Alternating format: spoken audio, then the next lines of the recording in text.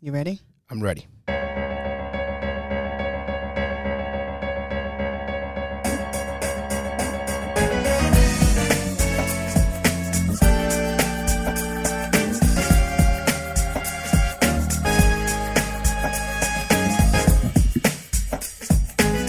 This is your spiritual podcast station, bringing you the uncut, unblocked, and unscripted.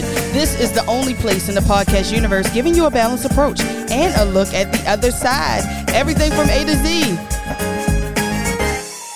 We are live right now in the 1831 studio. My name is Natia Moore. And I'm Anthony Fliggins. And this is Pastor Anthony Said. Welcome, everyone, to this episode of Pastor Anthony Said. We are back with season 2. Yes, this is not actually season 2. This is not season 2 yet? This is the interim. Oh. We haven't started season 2 yet, Ted. Oh, I was excited. This is not season 2. This is the interim. This is not season 2 yet. You are. So what is this? This is still season 1? No, we're on break. We're supposed to be on break, Ted. Okay. Somebody's supposed to be on break, but we're not going to. I mean, I took a break last week, but it's fine. Somebody said. Okay, so this is not season 2. No, this is our interim I'm glad season. I was going to post it. Yeah. I'm glad you didn't post it either. Season 2. No, this is not that. Not yet. Oh.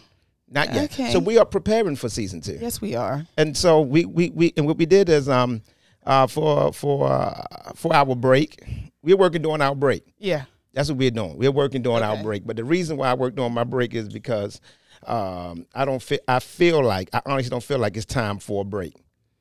Okay. I feel like it's time for a break. And I just didn't plan. What about you? When it's time for a break or for vacation, do you really plan for them? Did you plan for that stuff, or there's a spirit of a moment you get some? You know what? It's time for me to just take a day, or take 2, or take a week, or do you really put something into it? When it's time for me to take a day, I just take that day if it's in that moment. But when it's time for me to vacation, where it's going to be multiple days, then I normally put some preparation into what I'm doing and where I'm going. I don't mind taking a road trip, but to me, that's kind of not like a real vacation for me. I like to plan and like get on a plane and do something like that. Okay. Yeah, so I like to put a little more good amount of time and effort into it. Yeah. Mm-hmm. You know what? So it's funny that we use the word take a day. Mm-hmm. You know what I'm saying? Or make it. We don't really say make a day out of it. We said take a day. Given. Given. Yeah, we're not giving that day. Mm-hmm. We actually have to take a day. And I think for busy people, they have to take that time. Mm-hmm. You know what I'm saying? You almost have to steal the moment. Yeah. And then make the moment yours. Yes. And I think that's what I guess that's what this is, kind of. Yeah. Yeah. But I kind of think that's a daily thing. Let me hear it. For me, I find moments in the day, like if I'm going and going and going, and I kind of get that couple hour window, I'm like, okay, this is good. This is a good moment for me to kind of catch up, if that makes sense. So I try to do it daily too. Okay, here's another take. Okay. You ready for this? Mm-hmm. Take a nap. See, that's a take. You know what I'm saying? You have to take one. It's like, or you have to take it. You know what I'm saying? You just won't just do it. So you have to take a nap. And so that's serious. Yeah, I would like to take more naps. But I don't get to do that too often. Okay, so this is still season 1. Okay, so we're still in season 1, everybody. Okay, got it. Still in season 1, but this is an interim season. Yes. So during our interim season, what we're going to do is we're going to open up the studio. Yes. For those who have a business, who have an idea, who want to talk, who want to experience the podcast. For those who want to come up here, the studio is now open. Yes. You can come up. You can at least if you want to come up, please give us a call. Yeah. I don't want to put my number out there. You want to put mine out there though? We can. We have. Put out. Can we put the email? The email. We can put the email, but what's the email? I feel like they don't. No. We want to email people. Pastor Anthony Said at gmail.com. Pastor Anthony Said at gmail.com. Again, Pastor Anthony Said at gmail.com. And I'm asking that you email us if you're going to come up to the studio. Yeah. And let's. You can also inbox. Inbox. That's right. Yeah, a messenger or Instagram. They still use the word inbox? I think so. I think that's what it says on the inbox. It still says section. Inbox? Yes. It don't say messenger. It says inbox. It says inbox. You got an old phone. No, I don't. Messenger. No. Mine says messenger. I'm talking about inbox for okay. Facebook. I'm thinking about emails. Okay. See, inbox is for it's email. messengers, but in the messenger path is inbox. Oh, okay. I mean, I don't see no mind. You can look on your phone. Anyway, we got a guest in the building. Yeah. Okay, maybe it don't say inbox. I know it don't, but I'm gonna let you have it. But we do use the term inbox. Yeah, we do. We still use it. Anybody 35 and older can use it. What? Gmail everybody else can use the word, DM or message me. Share this. And so it is what it is. We got a guest in the building, y'all, today. Introduce yourself. please. Yes. Let's go. Hello, everybody. My name is Terry Cornish. Speak up a little bit, Miss Cornish. Okay, Terry. Oh, I was using all right. You was using your what voice? She was trying to use a professional voice. Terry and I come from both of us graduates from Emerson High School. Yes. And so Edmondson. So I've been knowing her. I think she knew me before I knew her. Because I think I was a little bit more popular than she was. And so I think everybody knew me, went? But very few people knew who she was. And now we're at the place now where, you know what I'm saying, the tides have turned. So she got a little clout out there. Okay. And so let's hear who you are. Go ahead, let's go for it. I was about to say, you want to clarify that? Go ahead. Do we need to clarify before you go with wait a minute now. Stop. I didn't say what I was famous for.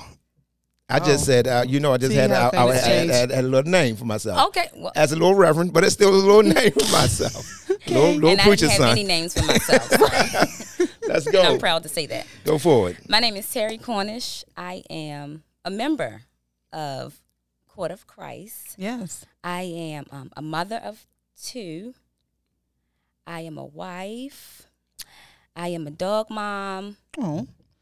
And the reason I'm here is I own a business, guys. I own DMC Empowering Health Services. I co-founded that with Mia Matthews and Tamara Dunn. And what that is a psychiatric rehabilitation program along with an outpatient mental health program. So overall, we are a behavioral health program. Wow. Behavioral health program. In Baltimore City, we are located at 2831 Hillen Road, right near Morgan University. We service adult and children ages 5 and above. So if you need any behavioral health services, mental health services, I should say, please contact us. Mm-hmm. Follow us on, I don't follow myself, y'all, I'm sorry. DMC Empowering Health Services on Instagram. And you can see all the fun things we do in the community. We are really out here doing work. We are empowering people. We are inspiring them to live their better lives. We are also supporting them in doing so. So we are grassroots, foot on the ground. We really do work. I own, like I said, I'm the co-owner, but I also have clients that I service because that's what I'm here to do. So that is who I am. Beautiful. Anything else you want to add? No. Okay. Can we start the questions? Why do you want to dive into the questions? Don't this start. This is.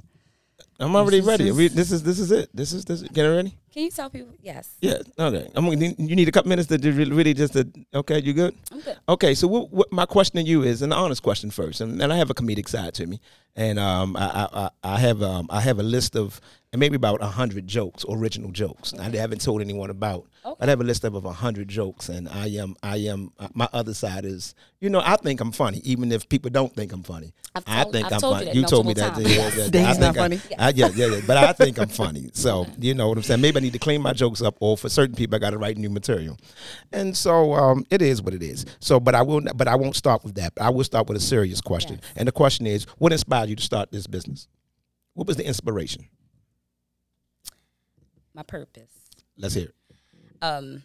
So I kind of sometimes I feel guilty with having my business because I get to do really what I am here to do. So I don't go to work with a nag in my spirit like I'm not supposed to be here. I'm not going to work looking for vacation because this is who I am. Mm-hmm. So I've always helped people, but I didn't know what I was doing. But what I was doing was I was giving people hope.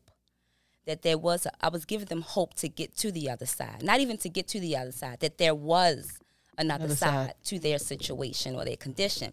So that is what drives me. That's what made me say yes to the business opportunity because I was already living it. And I already knew the field, but that was the reason why. Did I answer your question? Yeah, you answered the question. Okay. Yeah. So my next question is, did anything in your past lead you here? So did anything, have you go through anything or any experiences that helped you to say or just allowed you to, to really awaken you to where you are today? And I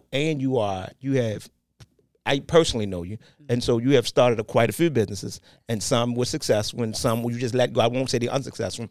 You just let them go. Mm-hmm. And for that, and within that, you have found something in your mid, blah, blah, blah, blah, blah, blah. I ain't tell your age. So I'm going to let 44. You. Okay, 44. You have found something that works. And a lot of people don't even get a chance to really get to work in the field of their purpose. Exactly.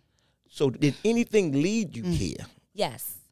So first I want to say I didn't find anything. Okay. I want to say I remembered. All right. Okay. So once my soul remembered who I was, it all aligned together. So I was able to walk into this business venture, unlike the other ones. Because the other ones, I was doing it for other reasons. But this one is solely my sole purpose. Even though the other endeavors still was in the field of helping or providing a service. Okay. It wasn't this. So like daycare, providing a service. Okay. I still had the love, the care. I still found myself mentoring parents. You know, so I always did that. So everything in my past brought me here. Wow. Got it. But I didn't know that until I knew that. Right. So, but one thing that now I know, and I have to like talk slow. Yeah. The passing of my brother, Okay. Okay.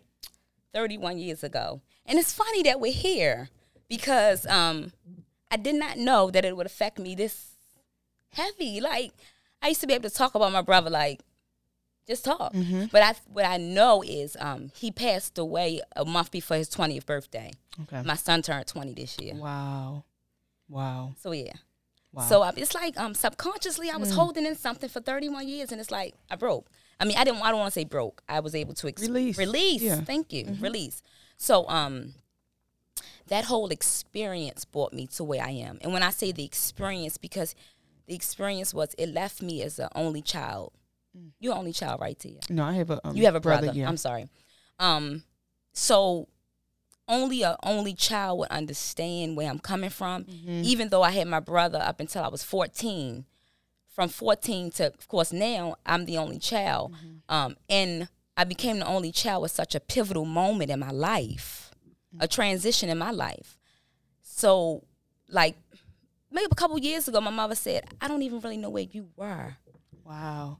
A few years after your brother. She said, I know I was present, like, all through high school. She said, I don't know where I was. Because how old were you when he was 20 and you were? We were 6 years apart. So I was turning 14 and he was turning 20. Oh, yeah. Okay. And then when I think about how my mother wasn't even 40. So, and, of course, my father raised us and everything. So I remember the pain. I lost my mother for the most part. I just got my mother back, after some years because she had to go through her thing, her grief. My father go through his grief. So I was left to learn how to survive, mask a lot through that process. And I learned how to, I just always wanted my mother and father to be okay. I learned that as a young person, at that age. But going back further than that, I can remember my father was an empire. Baseball, football. So I remember as a child, I used to come in the house from playing hide and go seek, go fill my father water pitcher up with ice water. What child thinks of that? But when I started putting the breadcrumbs of my life together, it was like I'm just supportive. I'm there. That's just who I am. It just comes so natural. If I can do it, I'm gonna help you. So all of that brought me to here, which in my terms make me successful. Wow. Because I'm doing what I'm supposed to do. And I do it with ease only because I'm within my purpose. It don't have nothing to do with me. It's all because I said yes. Wow. Yeah. So in regards to, when you had the loss and as you transitioned and as you were awakened or reminded of what you're supposed to be doing, how did you ever, when did you deal with that what you just let us know about finding all of these revelations almost to, because to me I hear angabandonment issues, even though your brother obviously he passed, it's it's still an abandonment thing. Yeah, anger. I'm angry at him. Yeah. And so oftentimes it comes up. Okay. And I let it come up because I'm angry at the fact that I had to bury my father by myself. I'm angry at the fact that I had to see mommy just. Some mother used to be in the room by herself and just moan she didn't have the word. I watched the brunt that my parents' marriage took because of that. Yes. You know, so it's like I'm angry at you. You know what I'm saying? I'm angry that you didn't get to see your daughter. Yes. She looked just like you. I'm like, you know, that's messed up. And the other day this is real life. I'm sorry if I'm going off a topic, but this is real life. Maybe I need therapy. This is therapeutic to me. So the other Saturday I was in the car and I was just like, I'm just angry at you for not just giving if you just kept waking up. If you would have just kept waking up, things would have been different. You know, you wouldn't have had to be so stressed and you wouldn't have had to make decisions and stuff that you've made or whatever. Whatever you was going through would have just passed. If who would have just kept waking My up? brother. If he would have woke up in what way? Waking up?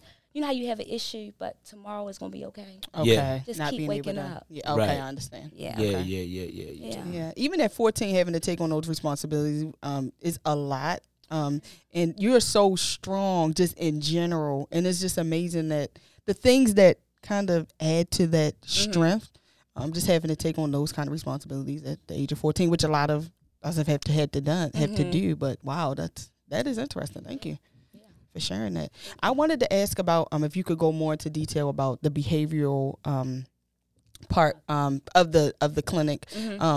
And what other services that you like? Because I know it's substance abuse, right? And some No, we do not offer substance abuse. Okay. Well, DMC does not offer substance abuse. Okay. However, thank God I have another program called Helping Others Grow. Okay. And our first substance abuse meeting will be Thursday. Nice. So thank God for that. Okay. I just got notice of that today. Great. So DMC can refer you for substance abuse, but we don't offer substance abuse. Okay. But we do have the outpatient mental health piece, Okay. which is therapy. Okay. So we have a staff of therapists who offer virtual sessions and in-person sessions. Okay. And that's just cut and dry therapy, individual therapy, family therapy.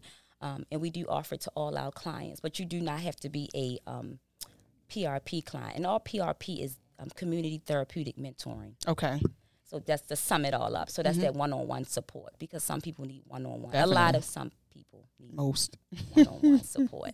So it coincides with therapy. So that's basically what the OMHC, Okay. Outpatient Mental Health Clinic. Nice.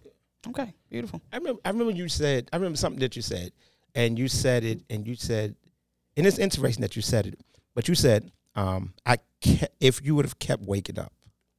That is an interesting thing. If you would have kept waking up. After death, if you had another chance to do it again, if you would have just kept waking up, at some point you did sleep and you didn't wake up. If you would have just got up, you're saying that things in your life would be different? Oh my God, yeah. Are you saying if my brother didn't die? No, you just saying if he just wake up.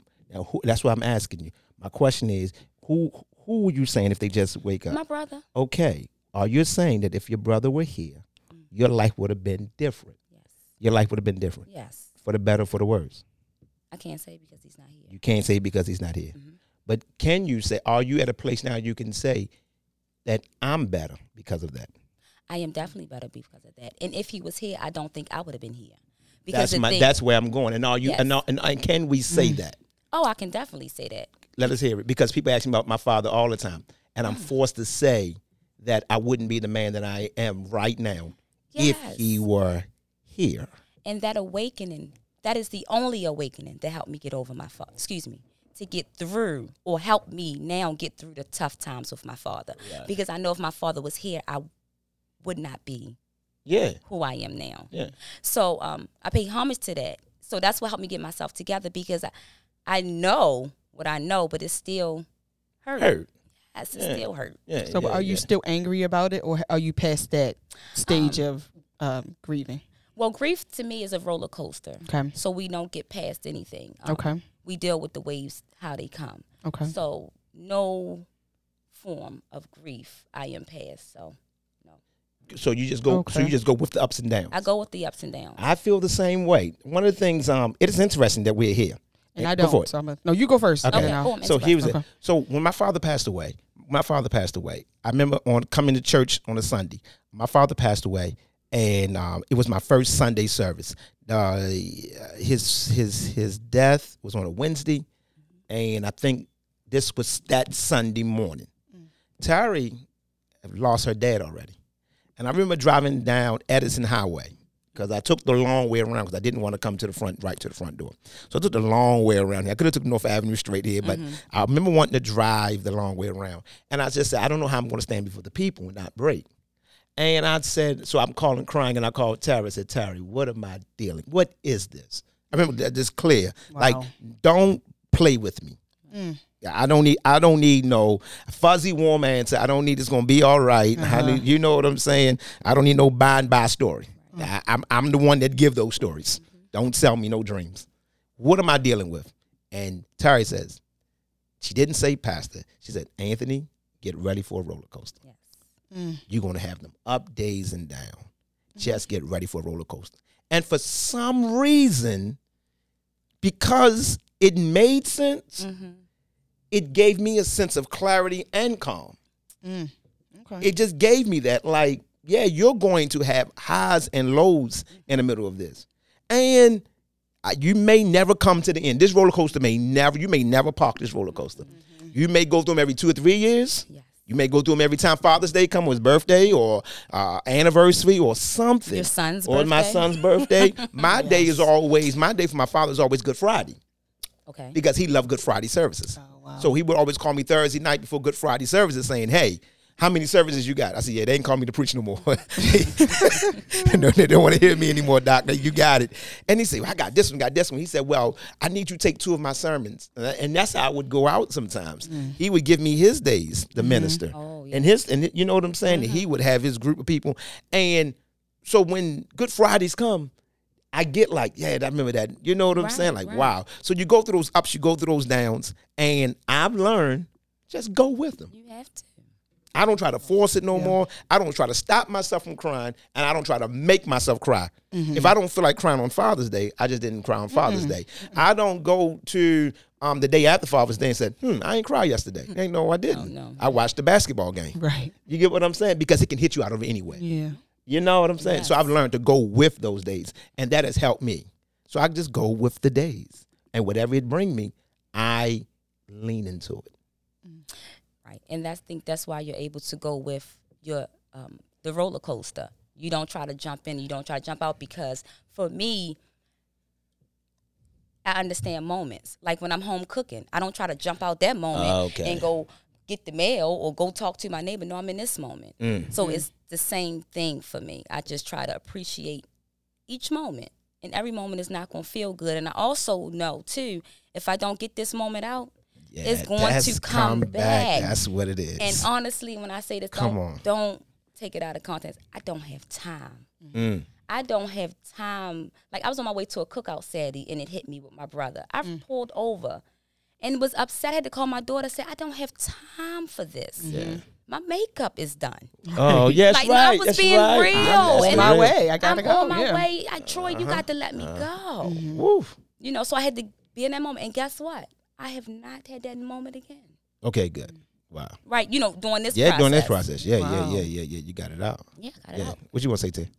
I was just going to say that, well, first of all, I've never dealt with the loss of a parent. I mean, I've lost grandparents before, but I've never lost a parent itself. So my 2 cents is just basically is based off of my like clinical experience.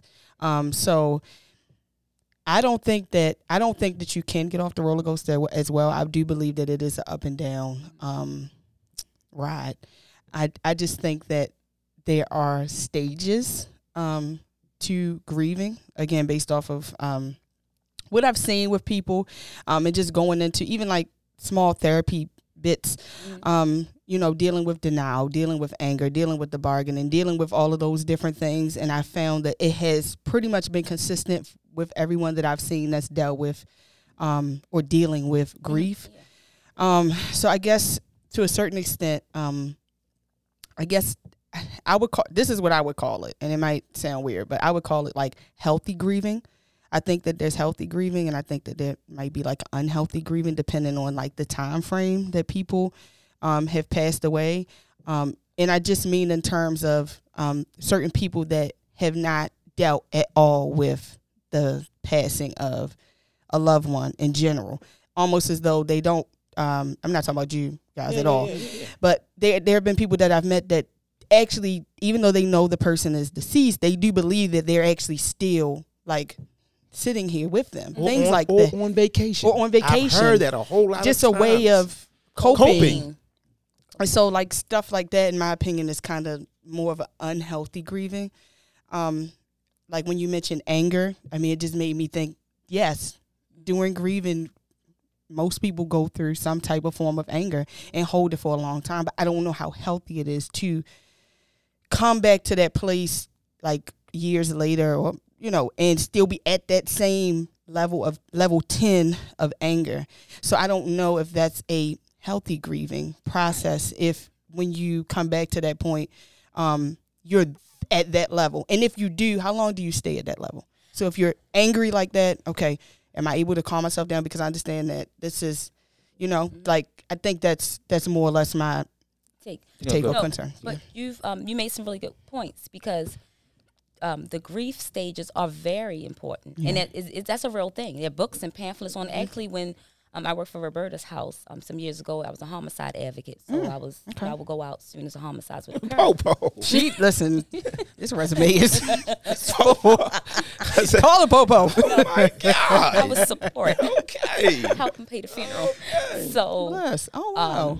Badging them. but the pamphlet, right? The pamphlets were actually 12. I don't know if it's 12 stages. I'll just say the stages of grief. And I think those it's like things, 7. I think it's like 7. And those things are like really, really true. Now, as far as unhealthy, of course, we don't put time limits on anything. Yeah. But I think you made a good point when you say you hold on to that anger. You hold on. That's medical, because it's, to me, it's not so much the grief now. It's that negative vibration that you're holding on to, which is causing all of those things. So, yeah, grief started it, but you need to release that. You need to go to grief and loss therapy and things like that and get it out so that you can release that. And also what I learned when my father passed, grief weakens your heart, which when people die of broken hearts, that's a real thing. It's a real thing.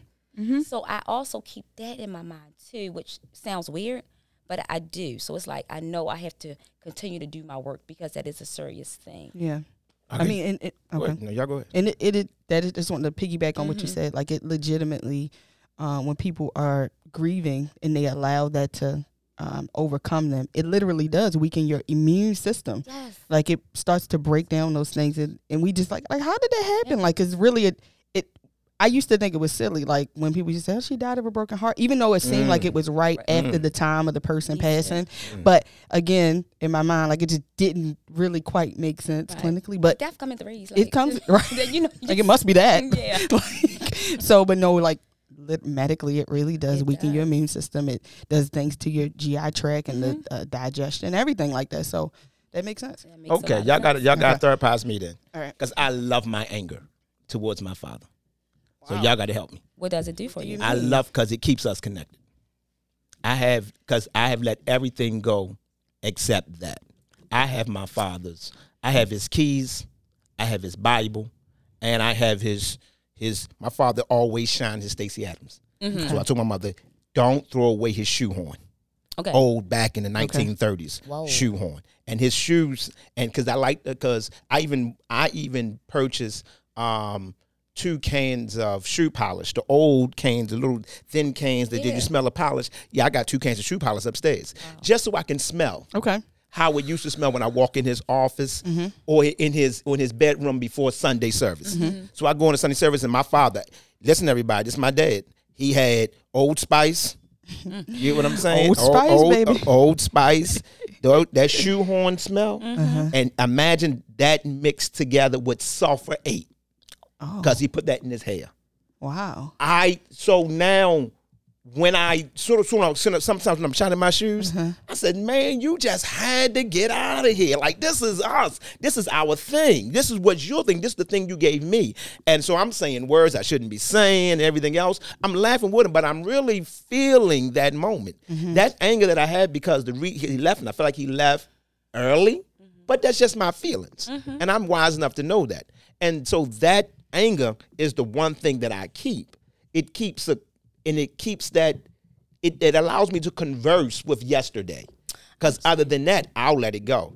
Anthony Fliggins don't remember what happened last year unless you bring it up, because I'm 12 years ahead. Mm-hmm. So having that keeps me connected. What am I doing?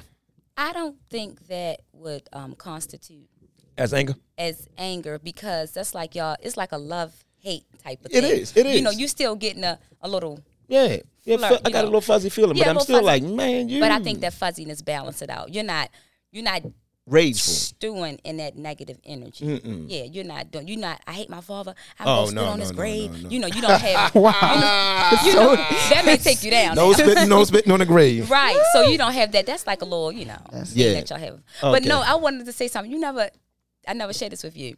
You said your father's was Old Spice, the shoe, and sulfate. My father had the shoe stuff because he was a correction officer, so he would polish his shoes. Oh, yeah. Wow. That was his thing. Sulfate, my mother would grease his head at obsession. Wow. So when you smell it, it brings it back. It brings it back. And when it brings it back to me, I immediately go into anger. Yeah. And so describe the anger. Like what is it? It is. So it is hard for me to get upset. Mm-hmm. And when I do get upset, I'm upset. Certain things, everything don't upset me. One of the things that upset me more than anything is foolishness. Yeah. Ignorance is on top of that. Ignorance is my top of the line thing that just makes me upset. Yeah. I just can't. It just when I hear ignorance, and then when I don't blow smoke up my butt. I can hear it. I can hear the fact that you don't know. I can hear you don't have it. I can hear you just talking. I can hear you're lying. My sons, people in church.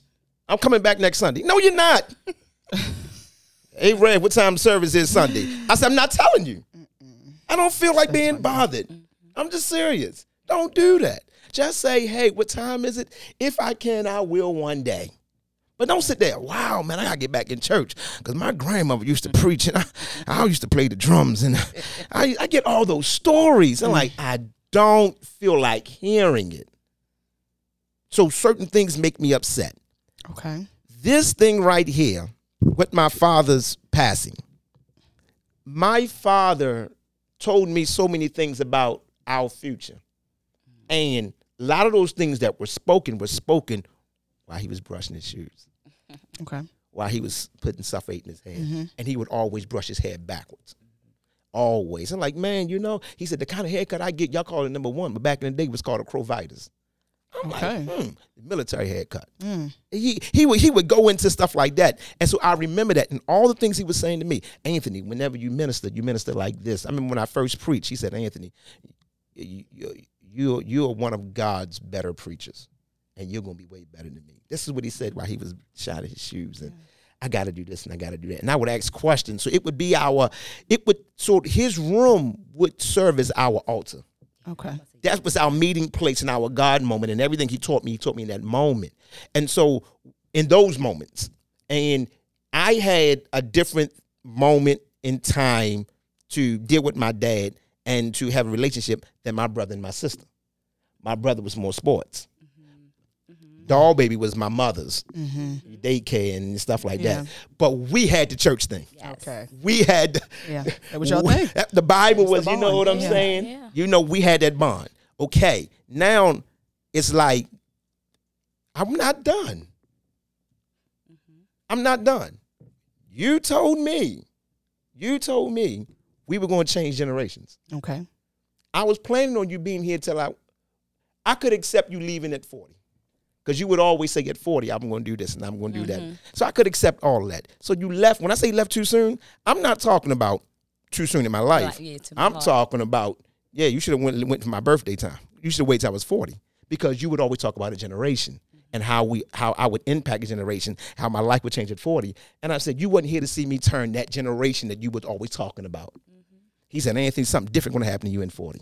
At 40, you start thinking like this and start doing this. He used to go into all these things. And he would always say, because a generation has passed. And by the time you turn 40, it will be time for you to pull back into another. Whatever you don't complete by the time you turn 40, you won't ever do by yourself. He would say things like that. Yeah. And so now, you left before I turned 40, man. And it's Yeah, happening. And then I go right in. Okay. And so that's where it is. Go for it. All right, so I think that so first of all, I love when you talk about your father, by the way. Yeah. I mean, I absolutely do. Like, I ain't getting none of these experiences. And I just think that this is so, I mean, I would just be so grateful to have these kind of opportunities that you got a chance to have. But it sounds like some of the anger, maybe a little bit of the anger kind of maybe is coming from like a broken promise. Exactly. Right. That's good. Broken promise. That's beautiful. So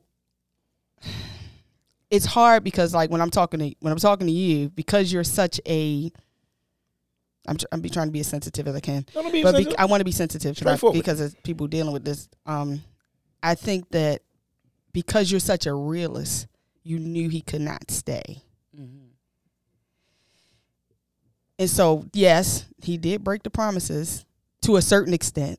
I mean, 40 would have been great, but he was here for some time and he did, what he needed to do. And I do believe that you are still doing it with him because everything that you do, your father is a part of it. I mean, he's not here physically, but he's a part of it. The book was dedicated to him. But him, I don't know. I just think that I deal with a lot of families that kind of before the family member passes away and they want to keep hold of the family member. They feel like you can't go. And so I'm going to do everything I can to keep you here, regardless if it makes the family member suffer or whatever it is. It's for our selfish reasons. Yeah, unfortunately. And so I'm not saying that you're being selfish per se. I'm just saying completely selfish. I don't want to say that. I don't want to say you being selfish. Okay, well, you can say that. Completely selfish. But it's like, I think that when you smell those things like the sulfate and all of those kind of things, I think that's a great way to bring back the memory. However, I think if the memory is associated with real anger, right. like real anger, not even that you got to turn stuff over, but that it really makes you angry, it does something negative to your spirit. I do think that that's an unhealthy grieving. I agree that it's unhealthy. I'm just saying it's mine. Okay, but is that what you want to continue to do? Yeah, I want to keep what's mine. Okay, because that's so you want to. Put a prime example. Okay, my father had a 1989 Lincoln that never worked. Okay, in fact, it was so bad that my father got locked up over his Lincoln. I think did you? I told y'all this story. Bishop Fliggins, y'all. He ain't here, so I'm gonna get you. So my father had a 1989 Lincoln, and the neighbors said, "Hey, you got to move your Lincoln." He said, "I ain't moving it." He got a ticket on his Lincoln. He built up so many tickets on his Lincoln, he had to go to court over Lincoln that did not work. We put like 2 engines in there. It was just done. We just couldn't get it going. There's some things you just couldn't get it going. But he loved that Lincoln. That was his. It was a 1989 Lincoln. He loved that Lincoln. Okay. He went to court. When he went to court, he told the judge, "I'm a judge like you." And the judge says, "Where's your lawyer?" He said, "I don't need no lawyer." He said, "We both judges." He said, "You a judge over this court?" He said, "I'm a judge in the church." And the man said, "That's what you're going to say?" He said, "Yeah, I'm going to give you 3 weekends." My father got 3 weekends in jail because he would pay a ticket or bring a lawyer to court. What I'm trying to say is he held on to what was his.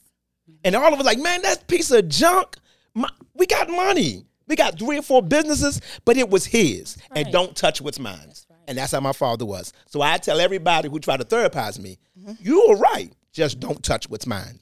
So, but are you reliving the same thing that he's doing? Yeah. I mean, but it's still mine. But certain things you didn't agree with that he does. And you felt as though, or you feel as though, is what you've expressed. Yeah. As though if he would have changed certain things, things might have been a little bit different. Right, different. So if you still are in that, if you're in that same mind frame with the same thing that is hurting you, why keep reliving the pain? Because it's mine. You don't have the right to take something from me, even if it hurts. You don't have that right.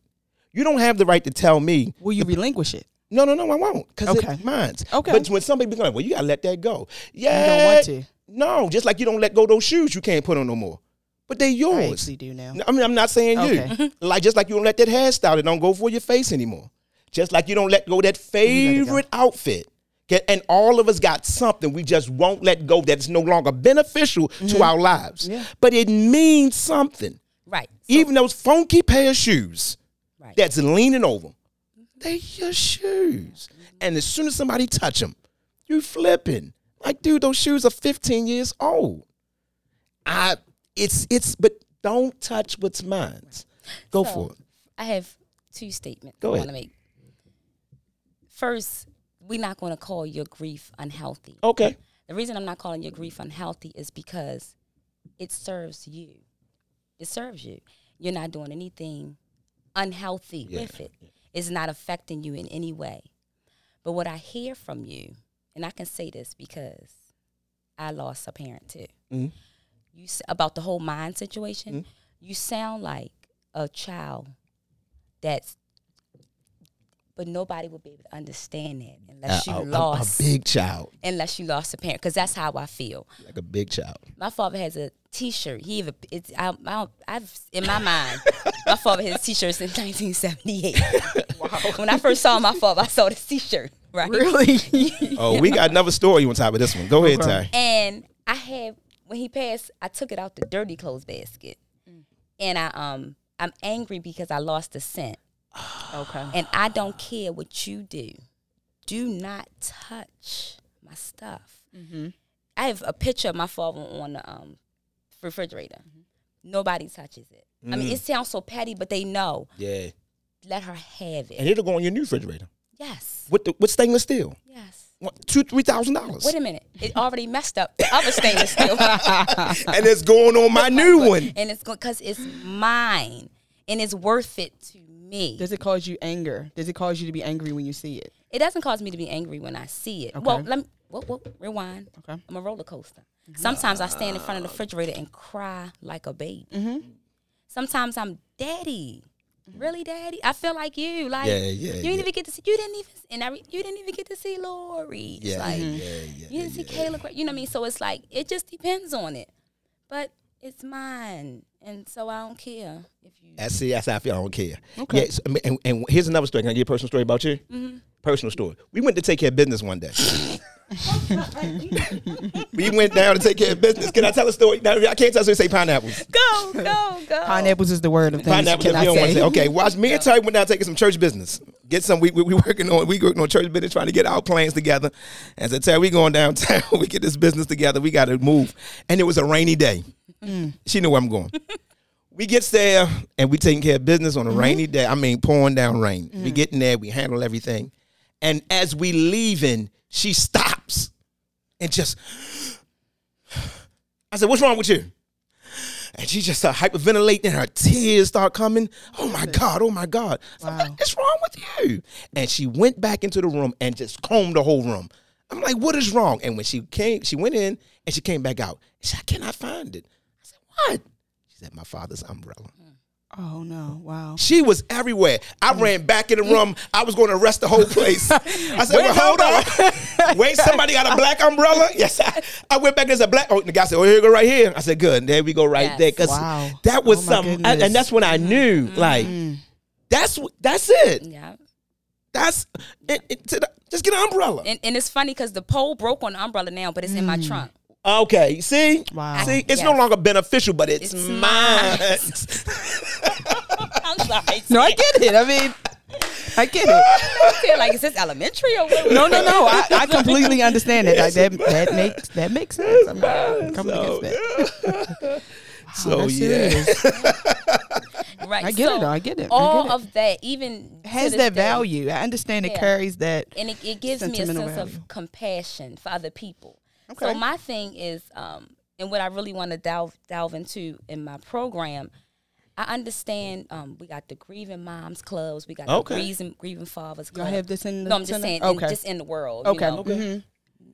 But my heart go directly to the sisters and brothers of those, all the young people we Wow. see. Yeah. My mind immediately goes to, of course, mom and dad pray for everybody, but it's like nobody is really giving that sibling a hug. It's, sorry for your loss, It's or the whatever, like your mother, brother. it's the Yes, father. it's the mother, the father, They the forget about the grandma. children. They forget. That is good. That's real.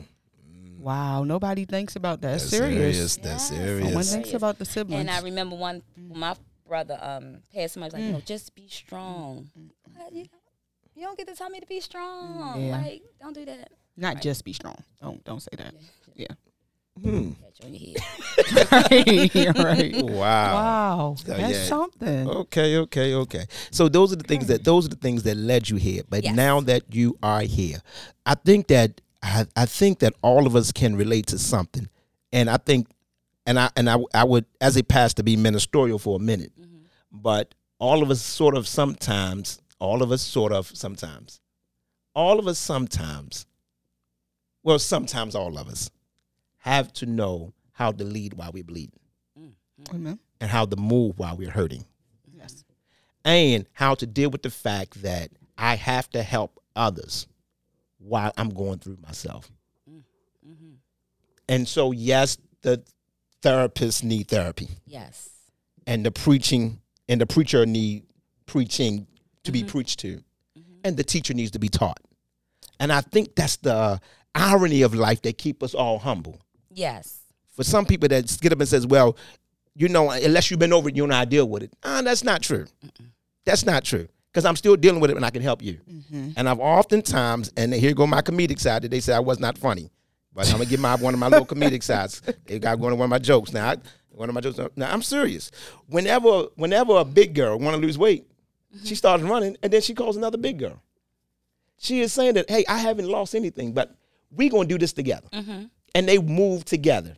They get that partner. You know what I'm saying? Yeah. We going around Lake Montebello. We going down Drill Park. And we are going to run together. You get what I'm saying? You're like, hey, if I got another big friend that's trying to lose something, hey, let's encourage accountability. You know what I'm saying? It's funny, but it's real. And we see it all the time. Yeah.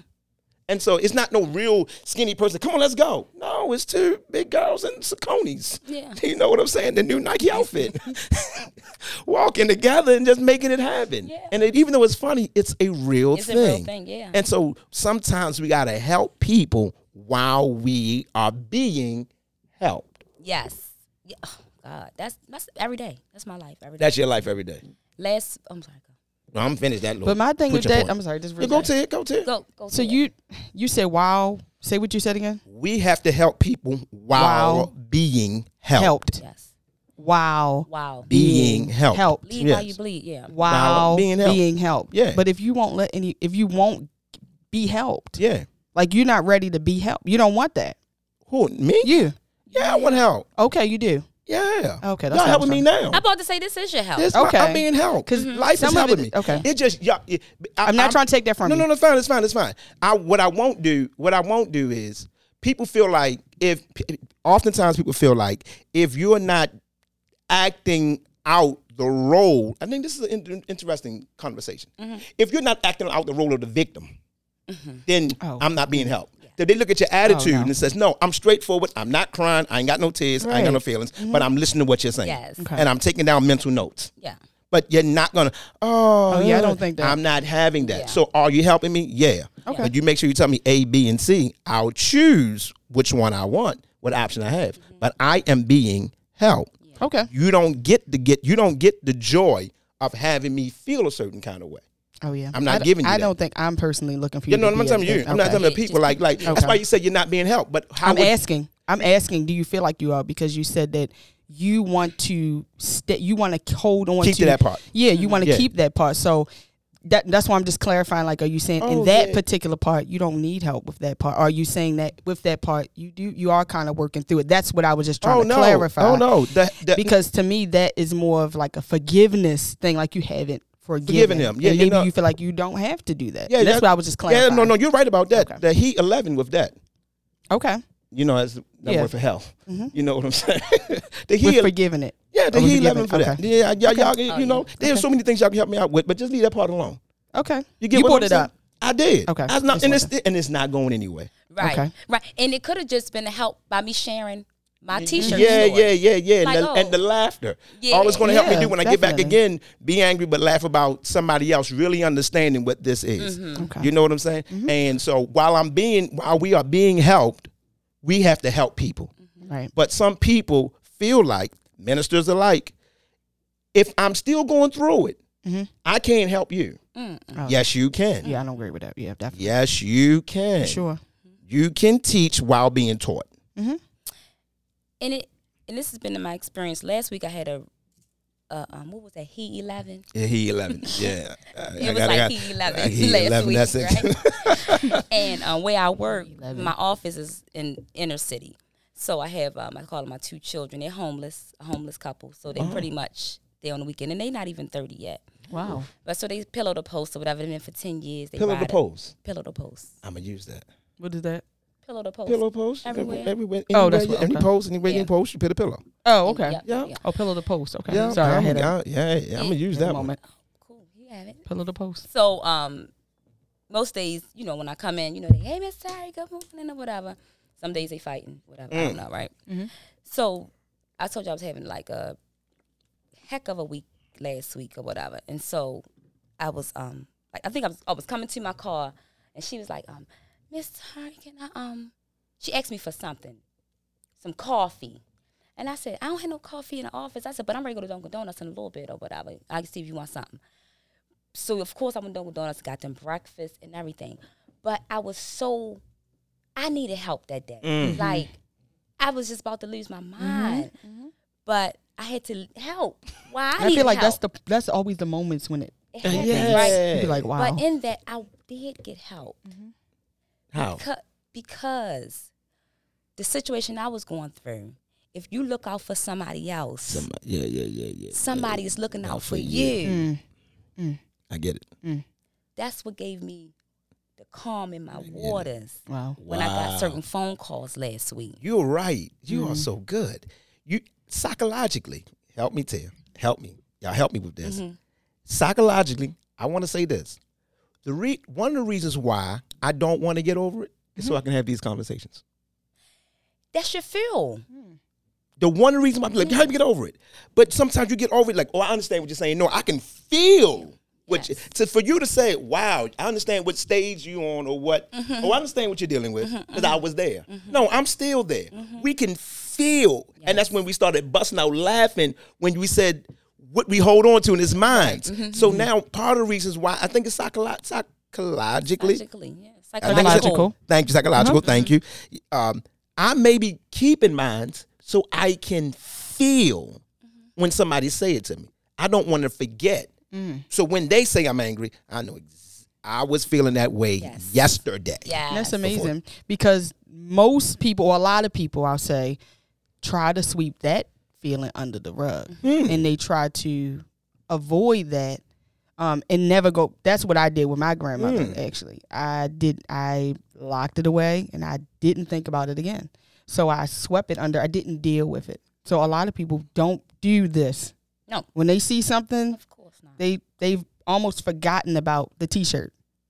They don't want to smell the smell because they don't want to be reminded of those things. So it's amazing that it's just two very different groups of people that hold on, and then some that just like, but no. That's a whole nother conversation as well, because with the thing that they are running from, sweeping under the rug, is just making the other pile bigger. You know that. You're going to trip over it. Yeah, you're going to trip over it. So it's going to bring all those other things out. So those emotions that should have been, I'm a compartmentalizer as well. So those things that should have been, and I'm saying this loosely, those things that should have been at Vaughn Green are now in your workplace. Exactly. Ooh. And in your living room. Sometimes your bedroom. Ooh. Definitely. Yeah. So for sure. So T, if you never met me and I said it to you, what would you say? The last part. Which part? I may be psychologically holding on to these things so I can be in touch with the people that are actually dealing with it. What would you if you didn't know me? If I didn't know you, I would kind of be torn with the statement. Are you torn now? Somewhat. Okay. Because I think it's great to be able to use it like as a ministerial tool. Yeah. But at the same time, I'm just concerned about what it's actually doing to you. Right. So I can see both sides of that. But it does have some concerning facts if it really is ripping you apart every time you go through this. But when you do, for me, like if it was me, if I was dealing with this anger and I just, after, I can get, and I'm okay, like after a certain amount of time, but if it really is taking its toll and it's taking me to a really bad place, which some people go there and they can't come out. Oh, yeah. Then Definitely. I'm not in agreement with that. No. But the fact that I feel like you really are able to turn on, turn off, you really have a lot of control over yourself as a man in general. I think that you're able to handle, what you're up against. Right. But some people, it would be concerning to other people if they were not able to handle those things mentally. And most people, and I've learned this in my experience, most people grieve or handle situations based on, this might sound crazy, but how they are or how they operate. Just like you can say like how he's able to pick up and put down, use his grief as a tool, use his anger as a tool. He know how to use his things in his life are tools. Yeah. So he that's what he does. Yeah. I'm a compartmentalizer. He's a utilizer. Yeah, I'm a compartmentalizer. So I know how to. But my thought process is like that. I work like that. So that's just who I am. Yeah. That's who he is. So if it was a person that falls apart all the time, that get a late bill and it just throws them off their rocket for 2 days. Yeah. Somebody look at somebody wrong. They can't get themselves disrupted together. That's how they're going to grieve. That's why I feel like this advice is excellent amongst you, the two of you, and a lot of people that really actually, I guess, process it in this way. But for those that are weaker, I don't know if it's the best advice for somebody that cannot handle that, holding on to some of those things. And this is now no clinical advice to anyone. Okay, please consult your mental health professionals. Definitely. I'm a spiritual reverend. Now, and when you talk to, the thing is, like, I feel like get help when you advise, right? Yeah. When you advise, when I advise, right, it is situational, or it is. It literally is. It is person by person based off of what you assess in that person. So I would know a person that's really weak and shaky, they can't handle this kind of some of this advice. They just cannot.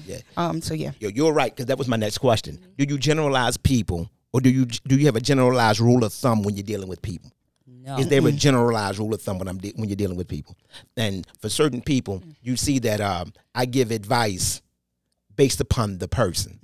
And sometimes praying before marital advice, relationship advice, and financial advice, and you know what I'm saying? Any advice I get, I give it to her based upon the person.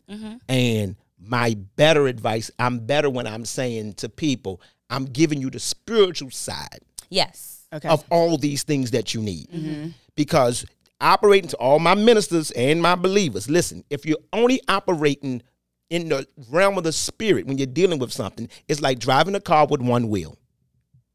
You're going to wear that wheel out eventually. Yeah.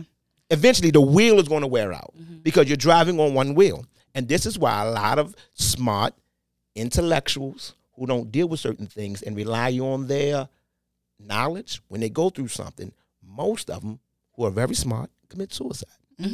For sure. Smart, intelligent, you know what I'm saying? But they're going to sit in their garage, and I'm being honest, and they're going to put something in the tailpipe. Oh, yes. And they're going to sit there let it run, and they're going to go to sleep. Because because if I cannot put it in a data sheet, if I cannot, you get what I'm saying? If I cannot put it on numbers, if I can't see it on a sheet of paper, if there is no bottom line with a plus sign or a negative sign connected to it, then I just don't understand it. I went to college, I did this and I did that, and I still don't have it. There is so much to all of us. So when I deal with people, I say, I'm only giving you one side. There are multiple sides to this. I'm only giving you the spiritual side. And for some people, when they come to me, it's the spiritual side that they need. Because they got everything else together. So now when they come to me, hear my advice, I'm bringing balance. And I think some people just don't meet that person where they are. So like when you talk about the professional that's in the car that goes by a data sheet, I feel like when they are being counseled, you have to meet them where they are. And this, I mean, you can be spiritual in all things, obviously, but this I have to address how you see things. Right. So if your data sheet has to be precise and find ways to bring this data sheet to your grief, if that makes sense. Let me hear what you're saying, Tia. Like, if you talk in Excel spreadsheet, then we got to talk to you in Excel spreadsheet. Like, we have to bring more of a constructive grieving process. Yeah. Whereas though some people you can say, okay, we're just gonna keep you in prayer. You need to stay in prayer. Right. No, but this person might need a bullets. 1, 2, 3, 4. Really? Yes, we this can't day. paragraph. We can't give you a paragraph, a narrative. Wow. Yes. Y'all good. But on Monday, yes. this is how you start Monday. Yes. This is how you do, because you're systematic. Yes. Systemic. You're system oriented. Yeah. So if this is disrupted, everything's disrupted. Yeah, so if good. you live in a house and your husband has passed away, and you all had a certain like rubric or a certain system or chronological way of doing things, and that's thrown off, how you gonna survive? He was doing it. So as That's your child, I can't come in and say, "Ma, take all this away." No, there's a system. So y'all actually talk to people like that? Oh yes, for sure. Really? But that's what I'm saying. You have to meet no. them with. I'm saying that I've talked to people that need certain counseling specific to where they are in that moment. Yes, you do. And meeting them, and it don't have to be office stuff. It could be a Barbie girl that's into just makeup and stuff like that. Then we have to be a little more, super fit. Like we're talking in a different kind of way, but to get you to wherever you need to be to come out of the grief, if that makes sense. Y'all good. You know what I say? What? If they dealing with something medical and they doing something, talk to Tia. See, I don't do that. I mean, I'm not giving you. You have a medical. Talk to Tia. I thought you. No, even in grief, talk to Terry. I'm not going to sit here and go through things that I have no. I'm not going to be. Unless I know where I'm going, I'm not counseling. Mm-hmm. I think we're hearing wrong. I'm talking about what's in my profession. And I'm talking about my profession as well. I've been doing it for 10 years. So if somebody come to you saying this is a part, it's a part actually of my job. Wait. So if somebody come to you and says, I really don't know. If somebody come to you, Tia, and says, my husband is leaving. I don't know if we are. I don't know what's going on the other side. I don't know if we're going to make it. You mean passing? I don't know if we're going on the other side. I don't know if we're going to make it. I don't know how life is going to.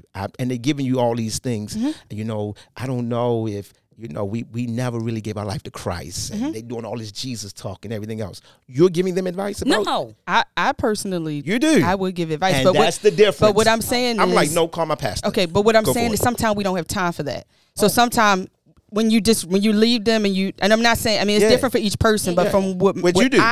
What I am strongly, what I don't even want to say feel, but what I believe is they ask me for a reason. Number one, if I have the answer, then I'm going to give it. Mm-hmm. If I feel like it's something I cannot handle, then yes, I'm going to say call my pastor, or I'm going to ask them to follow up with my pastor based off of what it is. Really? But I don't stop the this experience that we're having at that moment. And it may just be because this is what I do. I do deal with people on a daily basis based off of grieving. That I have people that want to kill themselves and go in the parking lot and try to do it. And maybe that thing I could have said or should have said, this is kind of where they've ended up. What about the other way around?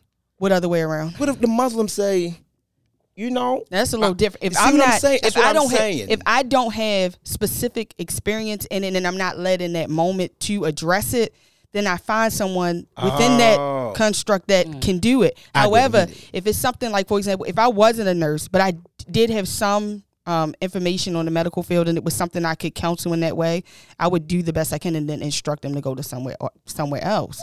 Okay. But yeah, I feel like it's a reason why I'm speaking to you. So yeah, that's how. Okay. Yeah. I don't do that. Yeah, I do that. No. Go ahead, Terry. I would, if I had to, well, what I want to use my other example, but I would still be myself. I would, he leaving. Well, tell me some good memories. Yeah, something like that. Or that's what I mean. I'll try to switch it, but I will still be conscious that you need some spiritual help. Mm-hmm. So I'm going to probably refer whatever. I probably call you. And I do it immediately because I'm gonna call you. Yeah, I do it immediately, and the reason why I do it immediately is because souls are accountable to us. Mm-hmm. Yeah. And if I'm leading you, and I often use this word, if the blind can't lead the blind, then the blind can't lead the seeing. Right. So if somebody asks me an honest question like, hey, about God or about Islam or something else like that, or, I've been doing this all my life, and now I'm finally saying, can I give my life to Christ right now after living all this? And they got this, you know what I'm saying? Did My son believed in the Lord. He got baptized when he was 5. Just tell me he's going to heaven. Right. Just tell me God heard him. Mm-hmm. I can handle that. Yes. I can handle that. But to the person that says, I have an internal bleeding, and they say I got 5 days, and they say this and say that and say this and say that, I'm not sitting there saying, and what else? What else did they say from that? I don't know. I'm using this as an example. Okay, I'm just trying to see, like. So if they say I got the doctor said I got internal bleeding, and I don't know. And you had 5 days. And I had 5 days from this, 5 days from that. I feel like you're a perfect person to talk to. Yeah. Because I'm not talking about death. No, I'm not talking about are they saved or not. Right. They ready to go. If I have to go, I go.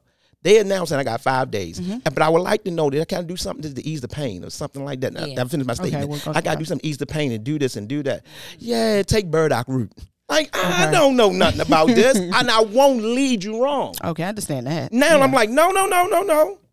This is why I believe in fellowship. Yes. I believe in empowering each other. Yeah. Because you came to me to direct them to you. Right. That's why you didn't come to me to answer this. And that you come to me to be the bridge. Right. Like you was like, I just thought they would have came to me for a reason. My thought would have been like, God sent them to me because I know somebody. I know somebody else. Yeah. Or I feel at times it could be me. Yeah. It could be. Because you know it's situational. Yeah. But let me ask you, remember the time I called you, I think I was with a client, a young guy, and he went through a mental health crisis. Mm-hmm. But when he bounced back, and forgive me if I'm not using the words correctly, when he came back, it was like he was in like a religious somewhere. Yeah. And he kept saying, I need to talk to a preacher because I'm having all these spiritual experiences and I don't understand it. And, so I immediately picked up the phone and called him. Oh, yeah. Because I didn't know what to say. Absolutely. You know what I'm saying? So I think that probably would be a real life example of what I would do because I don't know. If I didn't know in that moment what to say, for sure. But even and regardless, I still would follow up with to send it to him or send it to whoever's in that specialty for sure. Like I remember I had a patient, she randomly, I'm just literally passing medication to her and she was like, I really want to know what you feel about this. I'm very angry. She was angry at her mother who had passed away because she went through the whole story. Like her mom apparently had abandoned her and her brothers at a young age. She didn't have any relationship with her mom. She always felt like her dad was the one that was taking care of them. Anyway, come to find out the dad started kind of beating on the children. They had this long story of things that happened and why she was so angry with her mother and how she never got closure with her mother. Again, I had not gone through this situation, but in that situation, it felt like she just needed someone to vent to. Yes. So by the end of the conversation, after asking her these questions that she had never asked herself, like she realized that the source of her anger was more or less that she felt as though her mom, the man that her mother married, took control and she didn't include her children in the process. But she just had never really asked herself the question. She was so angry with her mom so she, to a certain extent, she solved her own problem in that based off of me listening. You know what I mean? I was able to pray with her and all that kind of stuff like that. And we were able to do some things like that. And obviously, at that point, we did have a mental health counselor that she was able to speak with. But she was just like, I would have never been. I mean, I'm not saying she wouldn't have been able to actually do this. How she just felt that. She's like, I wouldn't have been able to come to these things had we not talked. Right. And so she was able, within that, we actually still keep in contact, but within those couple of weeks or whatever, to forgive, her mom. Even though those things hurt her and she has all of these other issues, she was able to forgive her mother. So I'm just saying that I don't know.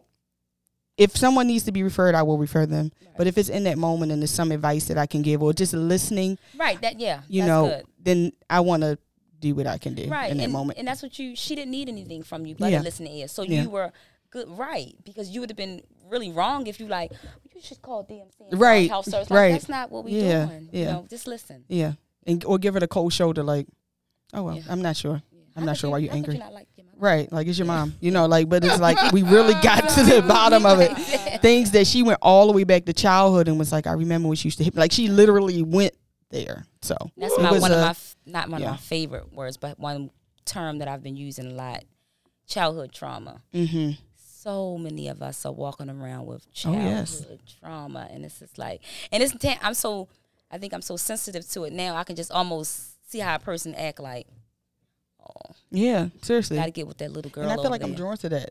I feel like it's like a thing for me, like the psychology and the relationships, mental relationship has always been like I've always been extremely intrigued by mental illness and things like that, and family counseling and things like.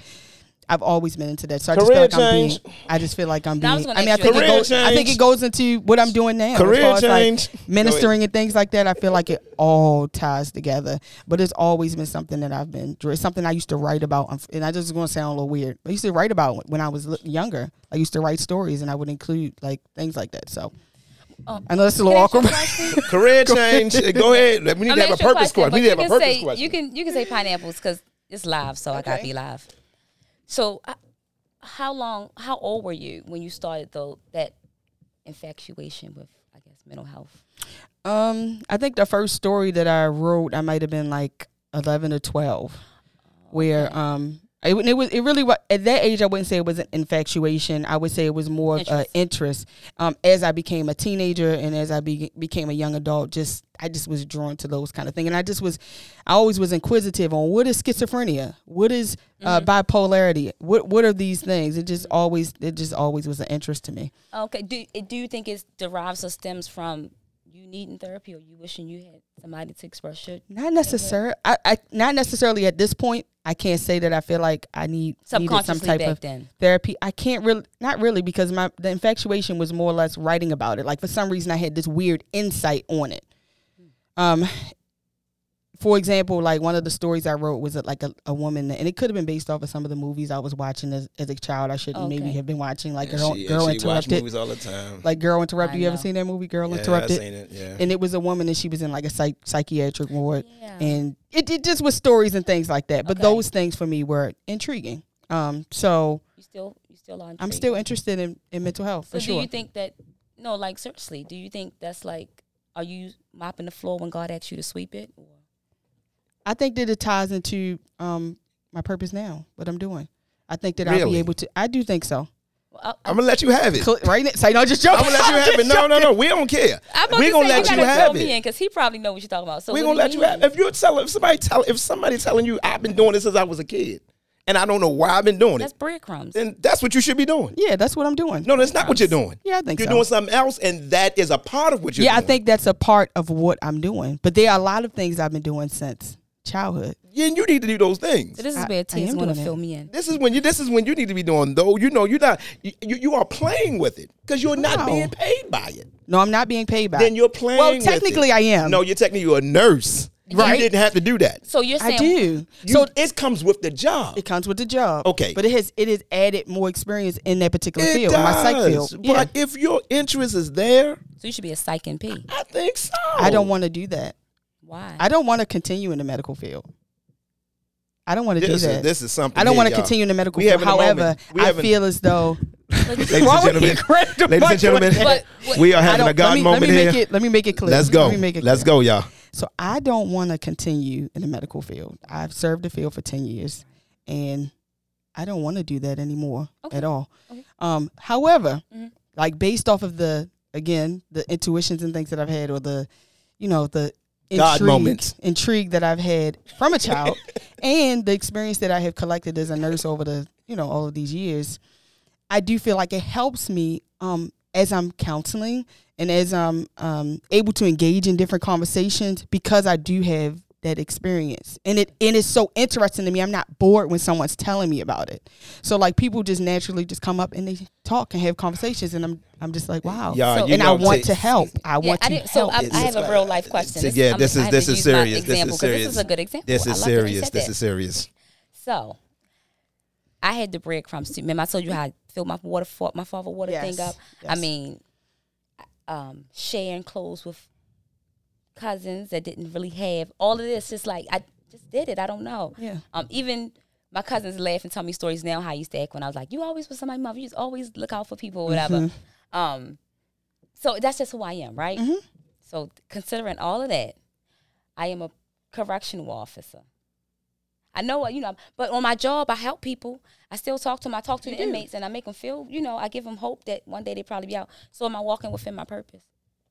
Like, should I stay a correctional officer or should I leave and fully say yes and allow God to open up the other doors that, like, really put me where I need to be so I can be on Healing Road and get them 2 people right there that sleep on a sidewalk every day.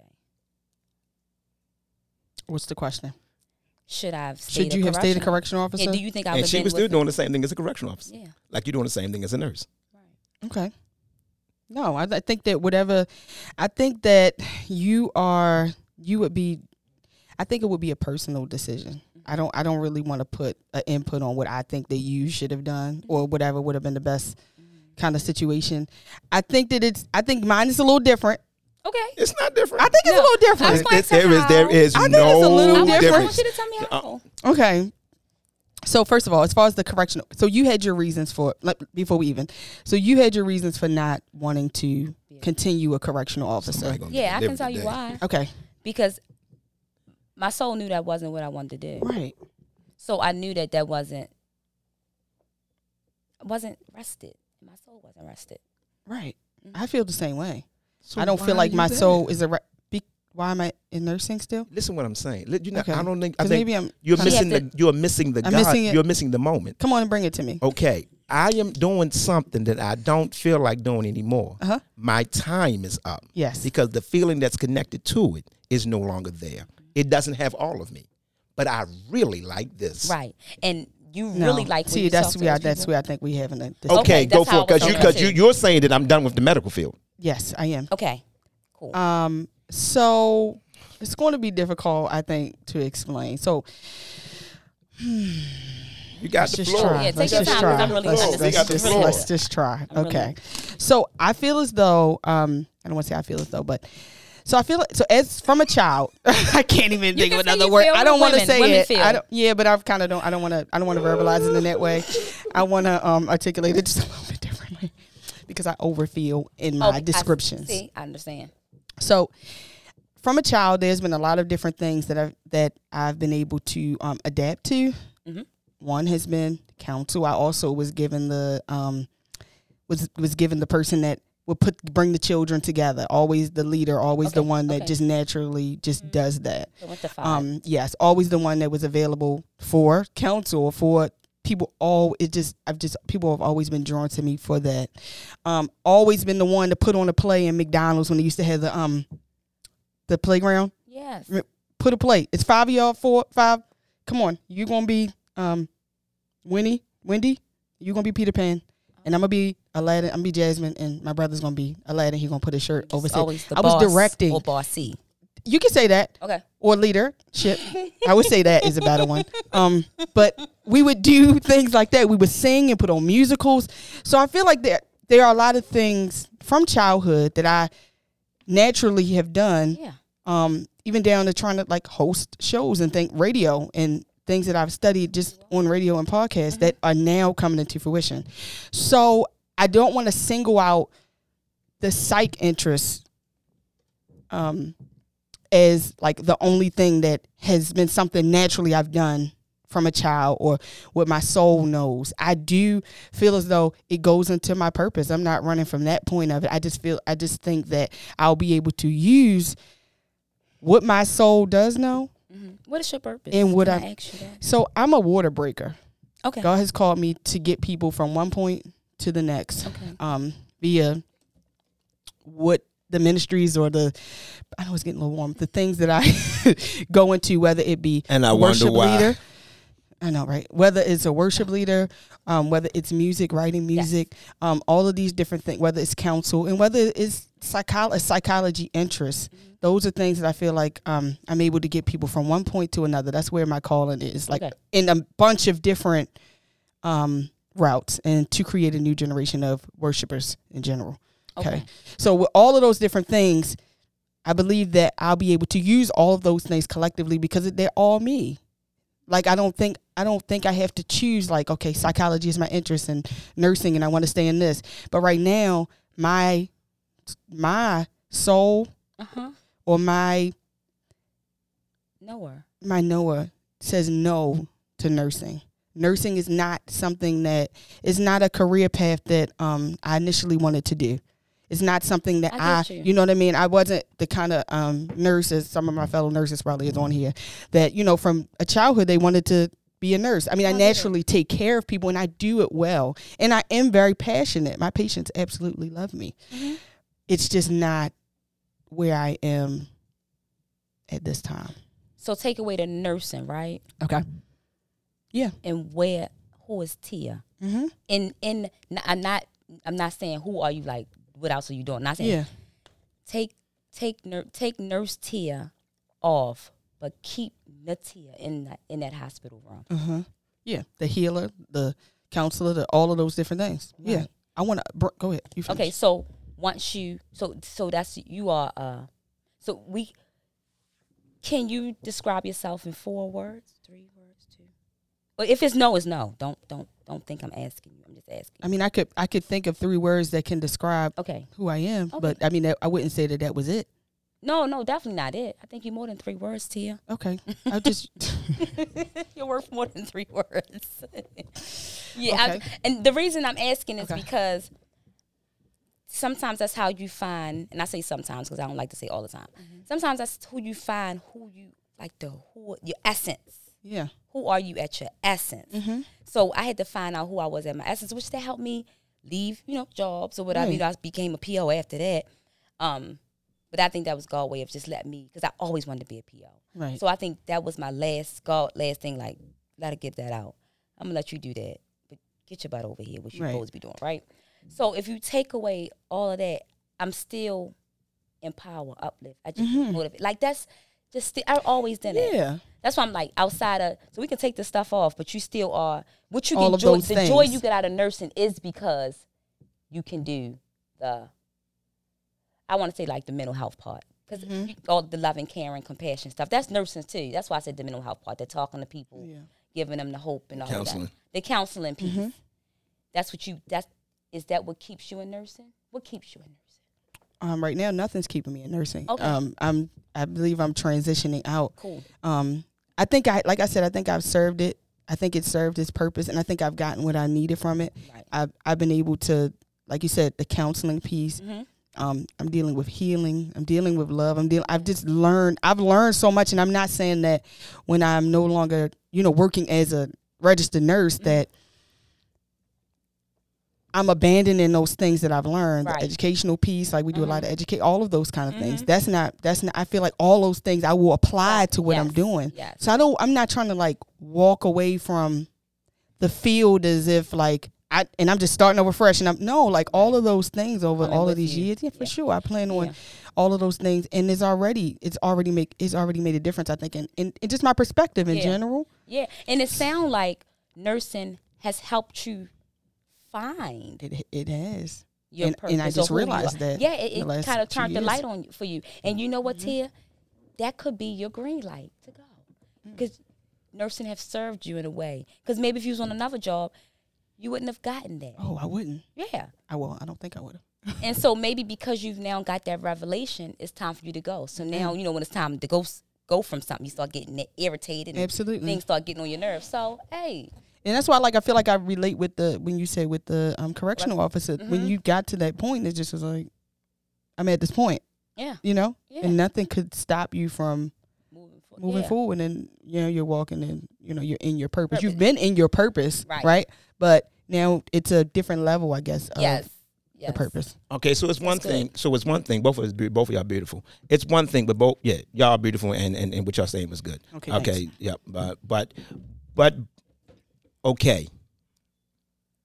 And we have to sort of, when you are awakened to something, when you are awakened to it, and you start saying, this is not for me anymore, the day you say that is the day you create an exit strategy. Okay.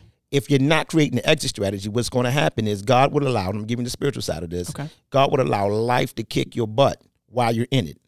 By making you so depressed while you're in it, you're either going to stay in it in order to sort of make up for other things you should be doing. So now it becomes, well, I'm here because. And number one, the money. Yeah. Number two, if I leave, who's going to pay this? Number three, who's going to pay for the schooling? Number four, who's going to do that? Yep. Number 5, so all these things are in place when it's time to transition. Okay. And that's what God does not give.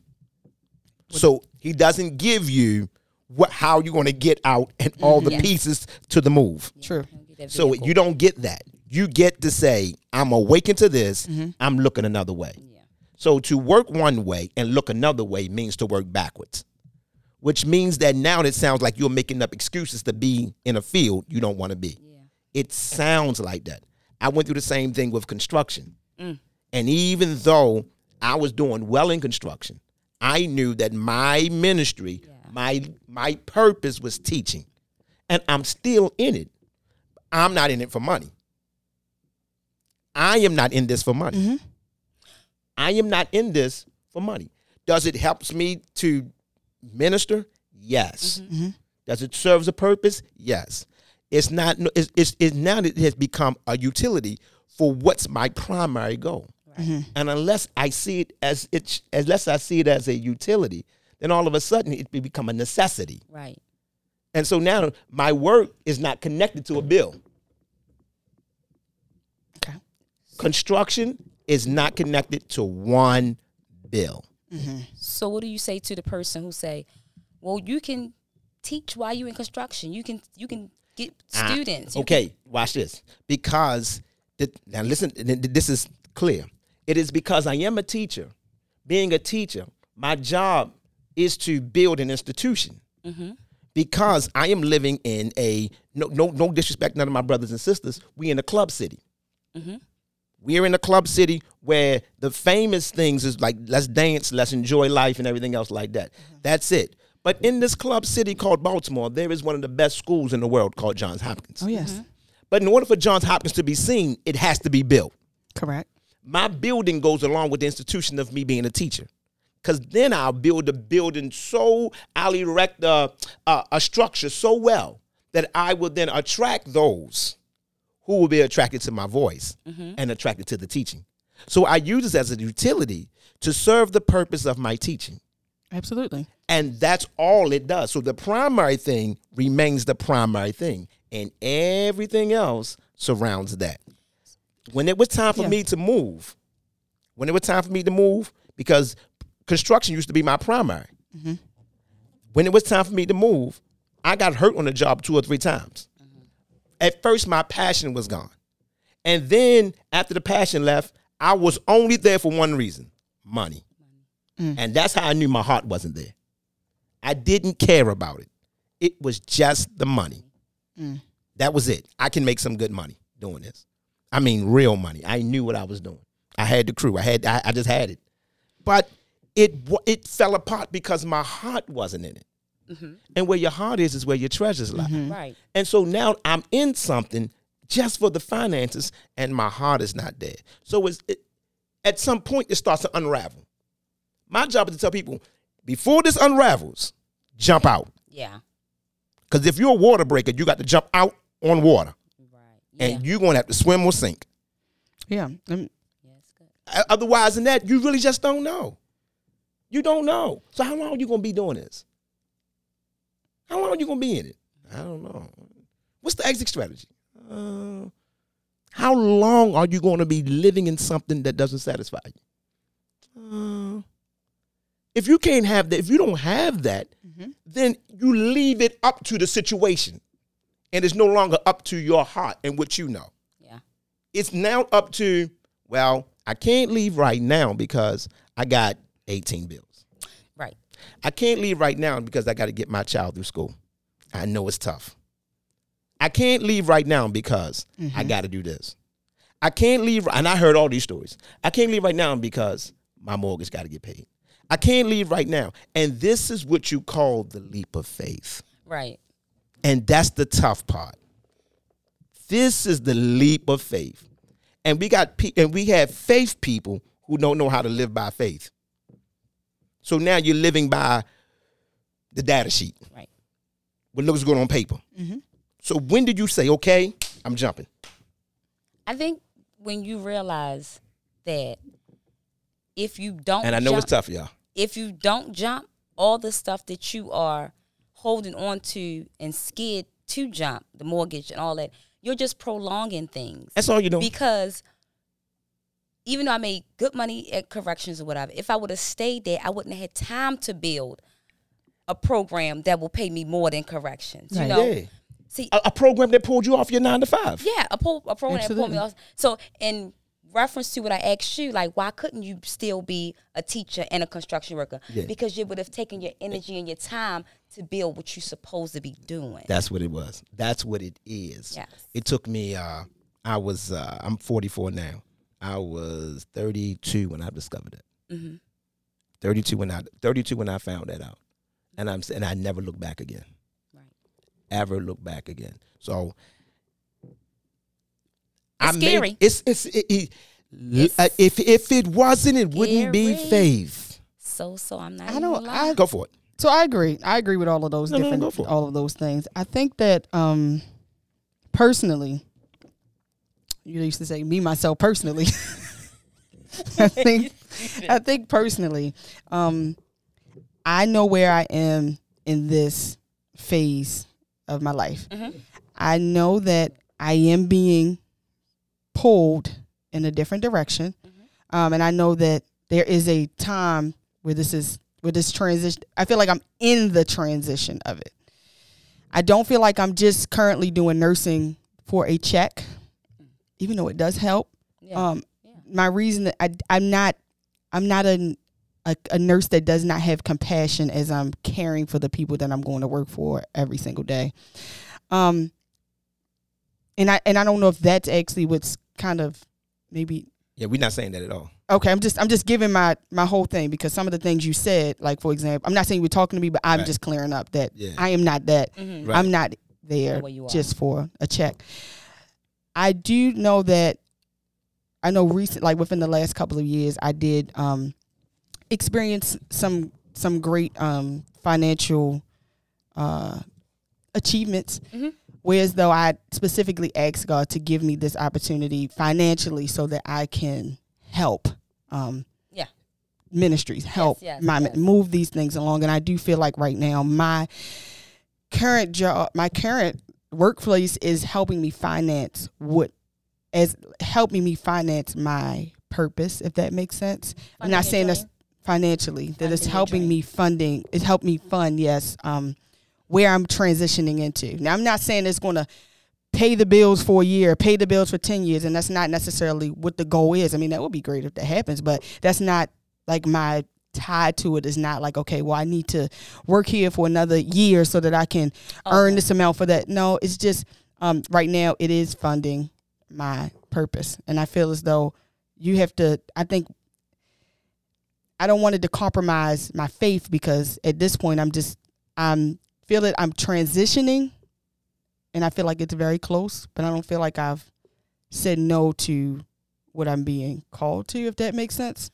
Is this making sense? What I'm? I think, No. It's not making sense? To her, it is. To me, it's not. Okay. I think, well, the way I'm processing, it might be Okay. making sense. It might be totally nothing you're talking Okay. about, but I don't know. But what I hear you saying, and you correct me if I'm wrong, Okay. because I'm giving you back how I got it. You know you're going to transition from your job. Mm-hmm. Some things you need to take care of. You did not set a goal date. You didn't say, I'm going to have this amount of dollars by this date, then I'm going to walk off my job. You didn't. You're not seeing. That's not. I've given myself a time limit of like amount of years, like, or like a 2-year increment where I believe that I'll be transitioning out. Okay. I haven't received a specific date Right. that I need to leave. Okay. But do you also realize you're always going to be transitioning? It's going to be always something. So the cycle that you're in now, and I'm just, we all been in. Mm-hmm. You're gonna find yourself 10 years saying the same thing, because it's always gonna be something. And then you're getting involved with your music and Right. everything. Oh my God, you're gonna always need money. But I feel like I'm able to, and I know it's gonna be a problem, but Not a problem. Not a problem. I know Not a it's gonna be problem. a problem. Not a problem. Like, I know it's Not gonna a be a problem, Not a but problem. I feel as though I feel as though I'm aware that can happen, and normally I'm the one that identifies that in people. Mm-hmm. So far, I don't feel as though there's a cycle at this time, but I am aware that It definitely could be. it can happen. Mm-hmm. And I know that the stalling per se is a real thing. I just don't really feel like I'm at that point where I've begun into the cycle of that. Yeah. I mean, because, you know, I have 2 business partners, and I was the first one to leave my 9 to 5. Okay. And we were in that. And it was like, I'll never forget, we was in a meeting on a Sunday, like, look, somebody got to leave that job. Like, we keep saying this, you know, Tari, I know you're doing the house stuff or whatever. And I just was like, I'm going to leave. I'm going to call my Linda. What made you leave? You left your job. Like, what were the terms? Like, did you leave your job right when you opened the business? Did you leave the job once it was? I opened business 2020. Okay. So I just left my job in May. Okay. So it was, of course I had to wait till we became lucrative and all of that. But once we saw that at least one person can pay full time. Yeah. I said, you know, I'll do it. And that's why I feel like I'm in I feel like that loop, that transition, I kind of feel like that's where I'm at right now. Yeah. Like, I feel like I'm in like I'm. And my business partner who left a month ago, she came a month ago, she was in the same rat race. And so she was like, if I don't do it, if I don't put my notice in, and she was the director of the program. Oh. So she's like, if I don't put my notice in, I'm never going to leave. And I'm working too hard. Like, of course, I said she was the director, so she had a whole lot going on. Mm-hmm. Then she had her DMC duty. So it was like, I got to make a choice. Okay. But, I mean, not to tell so much of her business, but she got a new car, new house. Mm-hmm. So her children in private school. So it's like, it'd be always something. Yeah. And forget it. So what she did was, I'm going to see what this look like. I'm going to see what their schooling look like. Bam. Okay, I got that under wraps. That bill can go. I'm going to, see what I got to do. So she had to, like you said, figure out, you had to make an exit strategy. Figure out your exit strategy. And your exit strategy you have to be reasonable. Because if it's like you're not going to. So if you come up with an exit strategy, which I will start working on exit strategy, but is that faith? Yeah, that's faith. Yes. Okay. Because God didn't give it to you. God told you when to leave, and you said, okay, I'm making my way out. And that's where I was going. My thing was, God said, okay, Jesus told everything in Scripture. Jesus told the disciples, hey, put down your fishing nets, follow me. Yes. Right now. The Bible says immediately. Yes. We're going to put down our fishing nets. Now, this ain't for everybody. Mm-hmm. Right. But this is the dynamic of people who says, this part of my life is over. Mm-hmm. How do I know it's over? Because the thing that gives me the treasure is no longer connected to it, which is my heart. Mm-hmm. Okay. Period. Mm-hmm. So my mind now is always on an exit sign. Yes. My mind is not on, well, I'm going to stay here. No, my mind is on the exit sign. Because when I get the call, I'm making the move. Right. It's a mental, it's the mindset. Mm-hmm. The mindset is not, well, I'm helping this, I'm helping that, I'm doing this, I'm doing that. Mm-hmm. That cannot be the mindset because those things never end. And you'll never know how God will take care of those things if you're saying you're doing it. God said, if I'm calling you something, I'm going to show you I can do it. Yeah. I'm going to show you how I can do it. Mm-hmm. And you're going to have to believe me. And it's going to bring tears and fears. All this is a company. So my thing is, for certain people, they don't want to experience that. Yeah, I'm not in that people group. Yeah, they don't want to experience that. I don't feel like. Yeah, all of us. I mean, because I get it. I get it. Yeah, but and I've had that. Yeah, I get it. I understand. So now people are like, well, I don't want to give up my lifestyle. I don't want to be broke. I don't want to be broke. I don't know where my mortgage is coming from. I don't want to deal with that. I don't want to believe in God like that. And that's so real. I'm being honestly about, that's why I say this is not for everybody. And I'm aware. But this is for those who say, my job is to minister. Yes. You just don't know God until you know how to jump off on nothing. Mm-hmm. You just won't know him. Mm-hmm. And you're going to know what it say in the scripture. Right. But you ain't going to be able to get up and say, I did this. Right. Mm-hmm. And I know God can. Yeah. What you're going to say is, he did it for Peter. And he did it for Paul. Yeah. And he's going to do it for you. Yeah. But you'll never say, I experienced that. Yeah.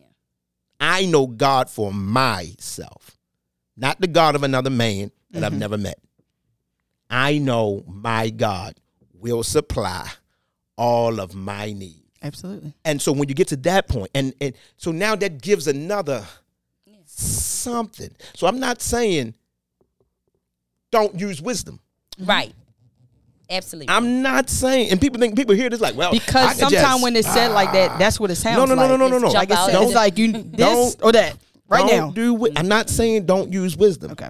But I am saying you just never know when God's going to say okay. Absolutely. Right. Yeah. Like when I left my state job, my wisdom, in my mind, I could, this my last, I got so many paychecks before, so of course I'm getting, doing my bills, making some payment arrangements. If I need to let people know early, you're not going to get paid. So don't call Let's talk about this now. Yeah, don't call me. But the faith part for me was, so my last week, because I paid on Wednesdays, that Wednesday I woke up and I didn't get a ding. Like, the eagle didn't come home, did it? Like, not Dunkin' Donuts, direct deposit. Like, wait a minute. Right. That was a real thing. So I'm looking at, my savings, and I'm looking at, I still got to go on my own job and help people when I'm trying to, I don't know. Yeah.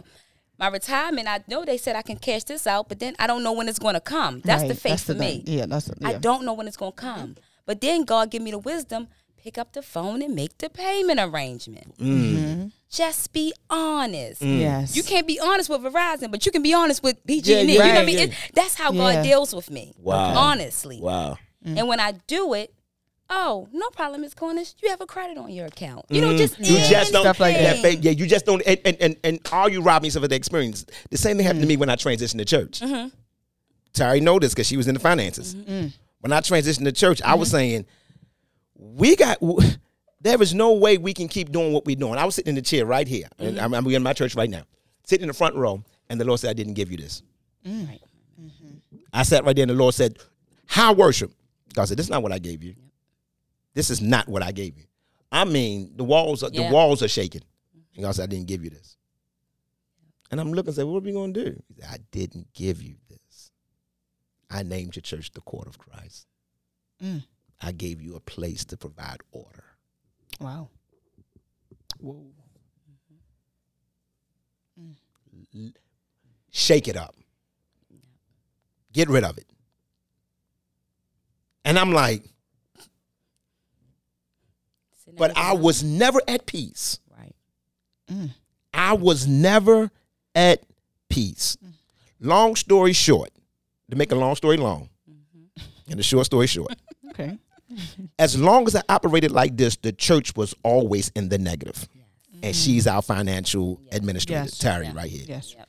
As soon as I made that transition, 1 month later, 1 month later, you hear what I just said? 1 month? I did 1 month after the transition. The Lord brought. We've been in the negative for years, just operating, just grinding it out, buying property and everything else like that. But real ministers know. Yeah, I'm not talking about the people who just want to. No, real ministry knows how much it takes for you to start that and get it going, and being the founder of something independently, you're going to have to put a lot of your work and time into it, and a lot going to. So you're almost money and into it. So when I'm looking like this, as soon as I transitioned, I saw it, and God said, I told you you're going to be okay. But if I always held on to, I had to make that move. Now, and that's what it does. It moving in God helps you to move the next time in God without delay. Yes. And ain't nothing better. When God say speak, I speak. Yes. He say sing, I sing. Right. He say search, I search. Read, I read. Because all that delay stuff is out of my spirit. Yes. Yes. You Move know this better. over here. Yes. Change this over there. Go this way. Because all that stuff is gone. All those things, you know what I'm saying? All those things are no longer a part of my mission or ministry. Yeah. And I know that a lot of my believing friends, that is a part of their thing. That's what they struggle with. And no matter how much you jump, shout, and give, and so you're going to always struggle with that until you leap. You don't get to shout your way out of that one, brother. Yeah. Sister girl, you don't get the red bottom up front, dance your way through that one. Yes. You're going to have to jump. Right. You're going to have to jump. And it's called a leap of faith for a reason. Jesus told the men, let that stuff down and follow me. Now, you're not talking to 16-year-old boys. Clearly, we were studying. We said Peter had a wife. So they have to make decisions without telling their wives they're making a decision. Right. Yeah, we don't deal with the real. They had children. So now they got to like, hey, you know what I'm saying? Left their fathers. Who that father gonna pick up? We forget about those that was on the other side. But there's another side to this story. Right. And so when God calls you like that, and what I've discovered in this day is, I heard Dr. Umar say this generation don't want to struggle. Oh no. He said this is a generation that feels like it's theirs. Yes. They don't want to struggle. Yeah. He said this generation right here just don't want to struggle. He said it, and I think I heard T.D. Jakes say it. Mm-hmm. But they were saying this generation right here, they just I don't want to deal with that. I don't want to be broke. I don't want to be lonely. I don't want to work by myself. I don't want to work. I don't want to be left by myself. I don't want to know what it's like not to have. Right. I don't even want that feeling. Mm-hmm. Right. Yeah. But that comes with jumping. Yeah. I'm just saying you ain't going to sink. Right. You're not going to sink. And now when God gives you something that money can't buy, it's like, oh, yeah. It's for me, it's almost like when you get the directions, it's almost, I'm hurry up and do that because I know the reward. Like, I know, even though, and then also, you know how you go over a hill and you go down in your stomach, flipping. For me, the more I respond swiftly, the drop is less. It's okay. What is it called? Yeah. What's that little dip? When you go over like a butterflies. The butterflies. That dip in your stomach. Yeah, that little dip in your stomach. Queasy kind of. Yeah, it gets lessened for me because it's not. I don't have to go down too far. Yeah, definitely. So agreed. To all my people that are listening, to all my people in the streets, right? To all my people that are listening, gone too far. Yeah. That's the song, right? Yeah, the Kirk Franklin song. Okay. Terry, to all of my people. Terry don't know that. Let me know turn that one, Terry. Terry, let me. God's probably. Oh yeah. I think gospel music has gone way too far. Yeah, that one. So to all my people in the streets. Oh yeah, I heard that of him. Oh my God. I think this is where a lot of us are, and I don't have all the answers, and I'm not going to pretend I have all the answers, but I will tell the person who knows their heart is not into something, but their heart is somewhere else. Where your heart is where your treasures lie. You do not know wealth and reward in the faith in God until God is able to be that provider. Right. Yes. And when I'm not saying God can't provide through your job. I'm saying the provider in spite of your job. Mm-hmm. And wisdom in normal life is a little bit different than wisdom in faith life. Wisdom in faith life is a little bit different because I'm believing, I'm stepping, and I'm jumping off. I'm jumping, but part of you says, I still have to know how to swim. Mm-hmm. So sometimes when God say jump, I'm learning how to swim while I'm in the water. Yes. And then sometimes when God say jump, sometimes he allows the current to pull you where he wants you to go. Mm-hmm. All those experiences come through faith is what you have to know. Mm-hmm. Because unless you know it, fear takes over. Yes. So the know it does work in faith. Mm-hmm. And so what do I know? I know he going to take care of me because this is doing the right thing. Yes. And that's the cool side of me. That's the sentimental, compassionate side. Mm-hmm. Here's the other side. Are you lying? About what? About what God said said do. Oh. Are you talking? And that's what I'm talking about people right now. Is it God or is it you? Mm-hmm. Is it God or is it what you want to do? Because if it's God, you got to follow. Yeah. Are you lying? Are you saying what your reverend saying? Are you saying just what you are you saying what you read? Are you lying? Yeah. Yeah. Are Trendy, you get what I'm saying? What's trendy? Are you saying that, or are you saying something that comes from your heart? And are you not moving because you're not sure? I got real words. Which is okay. Yeah. That's okay. Yes. But just to be honest, says I just don't know. And then be honest says, and even though I don't know, God, if you pull me, I'm ready to go. I don't have a clue. Some people don't know and don't want to know. And some people don't want to know. You got all these different things, and that is what comes with the leap of faith. Yeah. Only thing I can tell you is that when you jump, that's what I'm telling you. This part I know. Yeah. This part I know. That when you jump, something that you did in the past is going to help you while you're jumping. That's all I know. Some word, some voice, some experience, some moment, some word, some song. Something that you did, something somewhere is going to come back and help you. Every reminder. When you move, like, oh, that served this purpose right here, so now I'm here and I can do A, B, and C. So that's what it's all about. I think God sends reminders to keep moving a lot. Maybe just my personal. Agreed. You know? Like I told you, I was going through a really, really tough time last week or whatever. And it came to my mind how I go to bat for people. I just go to bat for people. So God spoke to me, my spirit. The way you go to bat for some people, somebody is going to go bat for you. Chill out. And the seeds you sown. Yes. That's like y'all gotta trust that. Sometimes I get buyer's thing. remorse because it's like, no, that's just who I am. That's just what I do. It's like I just help people. You know, like I ran into one of my old clients today, a young girl, and she told me I was over the phone. So she told me she was pregnant again. So she said she's going to get the baby up for adoption. Oh, and my God. Immediately, I thought about my girlfriend who couldn't have children. In my mind, for a second, I said, I need to ask Jada, can she do a private so I can hook? But I'm like, why am I like that? Okay, good. But that same energy is needed because I need that from somebody to help do that for me. I mean, not that situation, but you know. Yeah, I feel like she called you for a reason. She called you for a reason. Like She had did. the answers. You had the answers. You had the answers. Like Yes. Thank God. Thank God. Thank God. During transition, when I was transitioning, people would, and respectfully, I'm not disrespecting anybody at all. So I'm saying that I'm giving a real experience, and I'm hoping I'm ministering to somebody, especially a minister. I'm talking to ministers right now, and talking to people who, not just the ministers, but primarily ministers because I am a minister.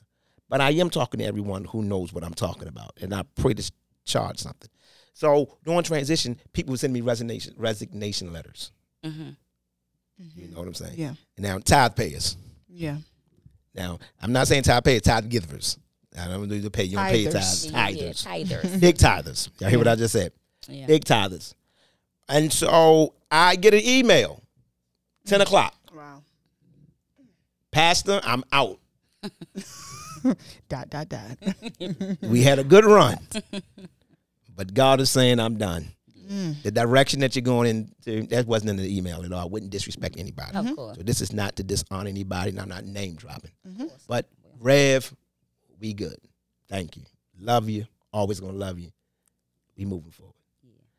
I read a resignation letter. This happened in 1 week. I read a resignation letter, and I kept the letter too. I read a resignation letter at 10 o'clock. Noon, somebody called me and says, Pastor, I haven't been tithing in years. I'm going to stop. Wow. And it was the same amount. Yeah. Wow. And I got the receipts. I got the receipt when they called, and I got the receipt when they left. Yeah. And God was showing me. Keep on going. That's a little reminder. Yeah. But if I would have never... If I would have never moved, If you would have stayed in that if I stayed in my feelings, and if I would have stayed in the place where I was before I transitioned, because I didn't know how it was going to work when I moved. That's right. I would have never experienced that. So now I got a God moment. Yes. The next week I got another one, and I got receipts. Pastor, love you. I'm out. Okay. This email came like, the next text came like 2-3 minutes after it was like bing, bing. Wow. It was happening so often, T, I couldn't even get my reservation letter in. Guess I better hold this one. It was like, bing, bing. I'm like, what is... And God said, yeah, I told you I got you. That's funny. I told you I got you. Wow. I'm like, Wow. don't y'all rob yourselves of those experiences. Yeah.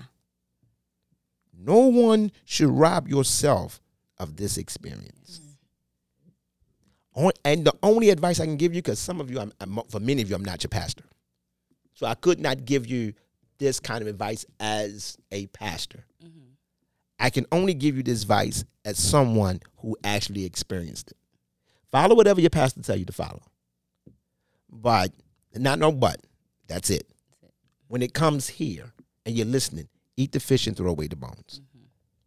And all I can get, and the only advice I can really give you is, if your heart is not in it, Get out. put your eyes on the exit. Your vision should be on the exit if your heart ain't in it. Write it down. That's all I'm saying to anybody else. And if your vision is not on the exit, it's kind of like a revolving door. For Now, sure. I heard somebody say this. There are three kind of doors. There's the revolving door. There's the automatic door. And there's the door you got to push, a manual. And you know what I'm saying? Yeah. And make sure you're not going through that revolving door when you just keep going around. And make sure you're not going through the manual door where you got to force everything yourself. Come on. You want to be at the automatic door that when you step up and watch the door open. Yes. Amen.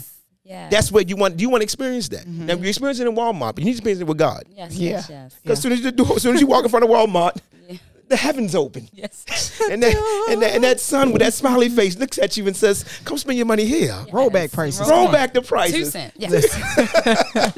You get what I'm saying? Yeah. And you got to know how to live through those automatic Yes. doors. Wow. That's good. That's good. So your faith creates that. Yes. Your faith creates it. So to God be glory. We didn't make thanks to you. We're going to let you end this, whatever you got. No, Terry. Thank you. You always here, Terry. What I supposed to say now? I don't know. You got to close this out. Oh, okay.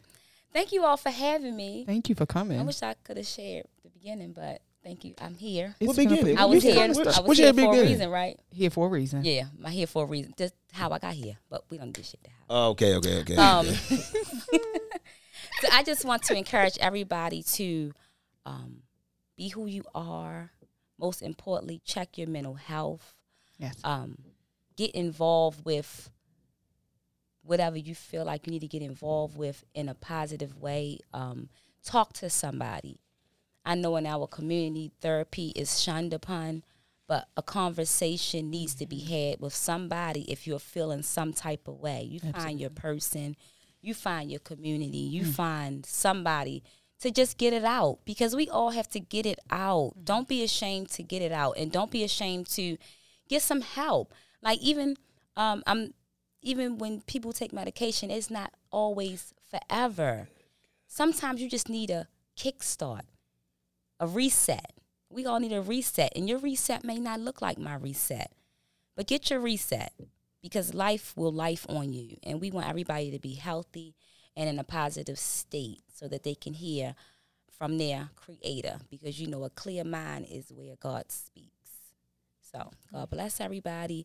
Again, if you need any PRP, which is community support, or individual or family counseling, please contact DMC Empowering Health Services. My number is 410-235-5620. I want to say thank you for listening. Have a blessed day. Thank you. Tia, That was beautiful. that's what I had to say. That was excellent. It's on you. Well, that was enlightening, especially the last piece, because of my transition, and it kind of might seem like a revolving door. But I guess in this side, what I have taken from is this what I'm giving? What I've taken from this, or am we closing out? You got the floor, preacher. Okay. So in this, what I'm taking from this is everything. Tell us what you're giving to. Okay, what I'm giving. Thank you. Okay. What I'm receiving is Yes. to have a a open mind. And today I had to basically reflect on the words that I just said, which were every conversation happens for a reason, right? So the words that I spoke, the words I have to receive, and I feel like this conversation happened for a reason. I am excited about the transitions that I'm making. However, I cannot say that I probably haven't made any excuses for the reason why I'm still in the place that I am. So I'm aware of that. And I hope that if anyone listening is dealing with transition, whereas though there might be some moments of fear or some unsureness, that you keep an open conscience, that you allow yourself to be aware of what's going on. Don't sweep it under the rug. Don't avoid it, but face it head on. I also would say that the answer is already inside of you. You've already been given it. It's just a matter of walking through the door, literally the door that the pastor was talking about, that's already open. If it's something you have to force, then it's probably not for you. So those are my words, just to be open to those things, and don't turn away when you hear talks like this. Sometimes when we go into this type of, when we talk about things that make us uncomfortable, we run from it. And this is not a running situation because it affects your life. And someone's waiting on you. So the reality of it is, walk into the open door that's opening for you. Don't run from it. And act as if, right? We're talking about faith, so act as if. That's right. Act as if. So this was an excellent episode. Thank you, Tara. You were our first guest in the not season 2. This is still season 1. I'm the first guest in the interim. Yes, in the interim period. We're going to title this the interim period. So thank you so much. It was such a blessing. Yes. Make sure. What's your social media also? Is it the DMs? At DMC Health Services. So make sure you follow Terry on DMC DMC as in cat, E as in elephant, Health Services. Health Services. And Facebook is just DMC Empowering Health Services. Yes. Make sure that you look her up, look up the website, and let them be a blessing to you. I was blessed by this. I feel like there's some things happening, and yeah, and it's so funny because normally I'm the one who like pulls out the stuff about like the psychology stuff, and he was like, well, do you think that could have happened to you as a child? No, I go right into it. That's how I normally am. I'm like, so what do you think happened? Yeah, so it was kind of funny to get that back. Yeah. So anyway, you have anything you want to close us out? We need to, God, we thank you. We bless you. Thank you, God, for this opportunity. God, thank you for this podcast that is inspiring your people, inspiring thought. Thank you, God, for the lives that have changed just based off of this conversation. God, thank you for the person that is grieving on tonight. God, thank you for the person that is transitioning and working on some of those different stages that they're going through. God, thank you for the hope, God, that you're giving even right now.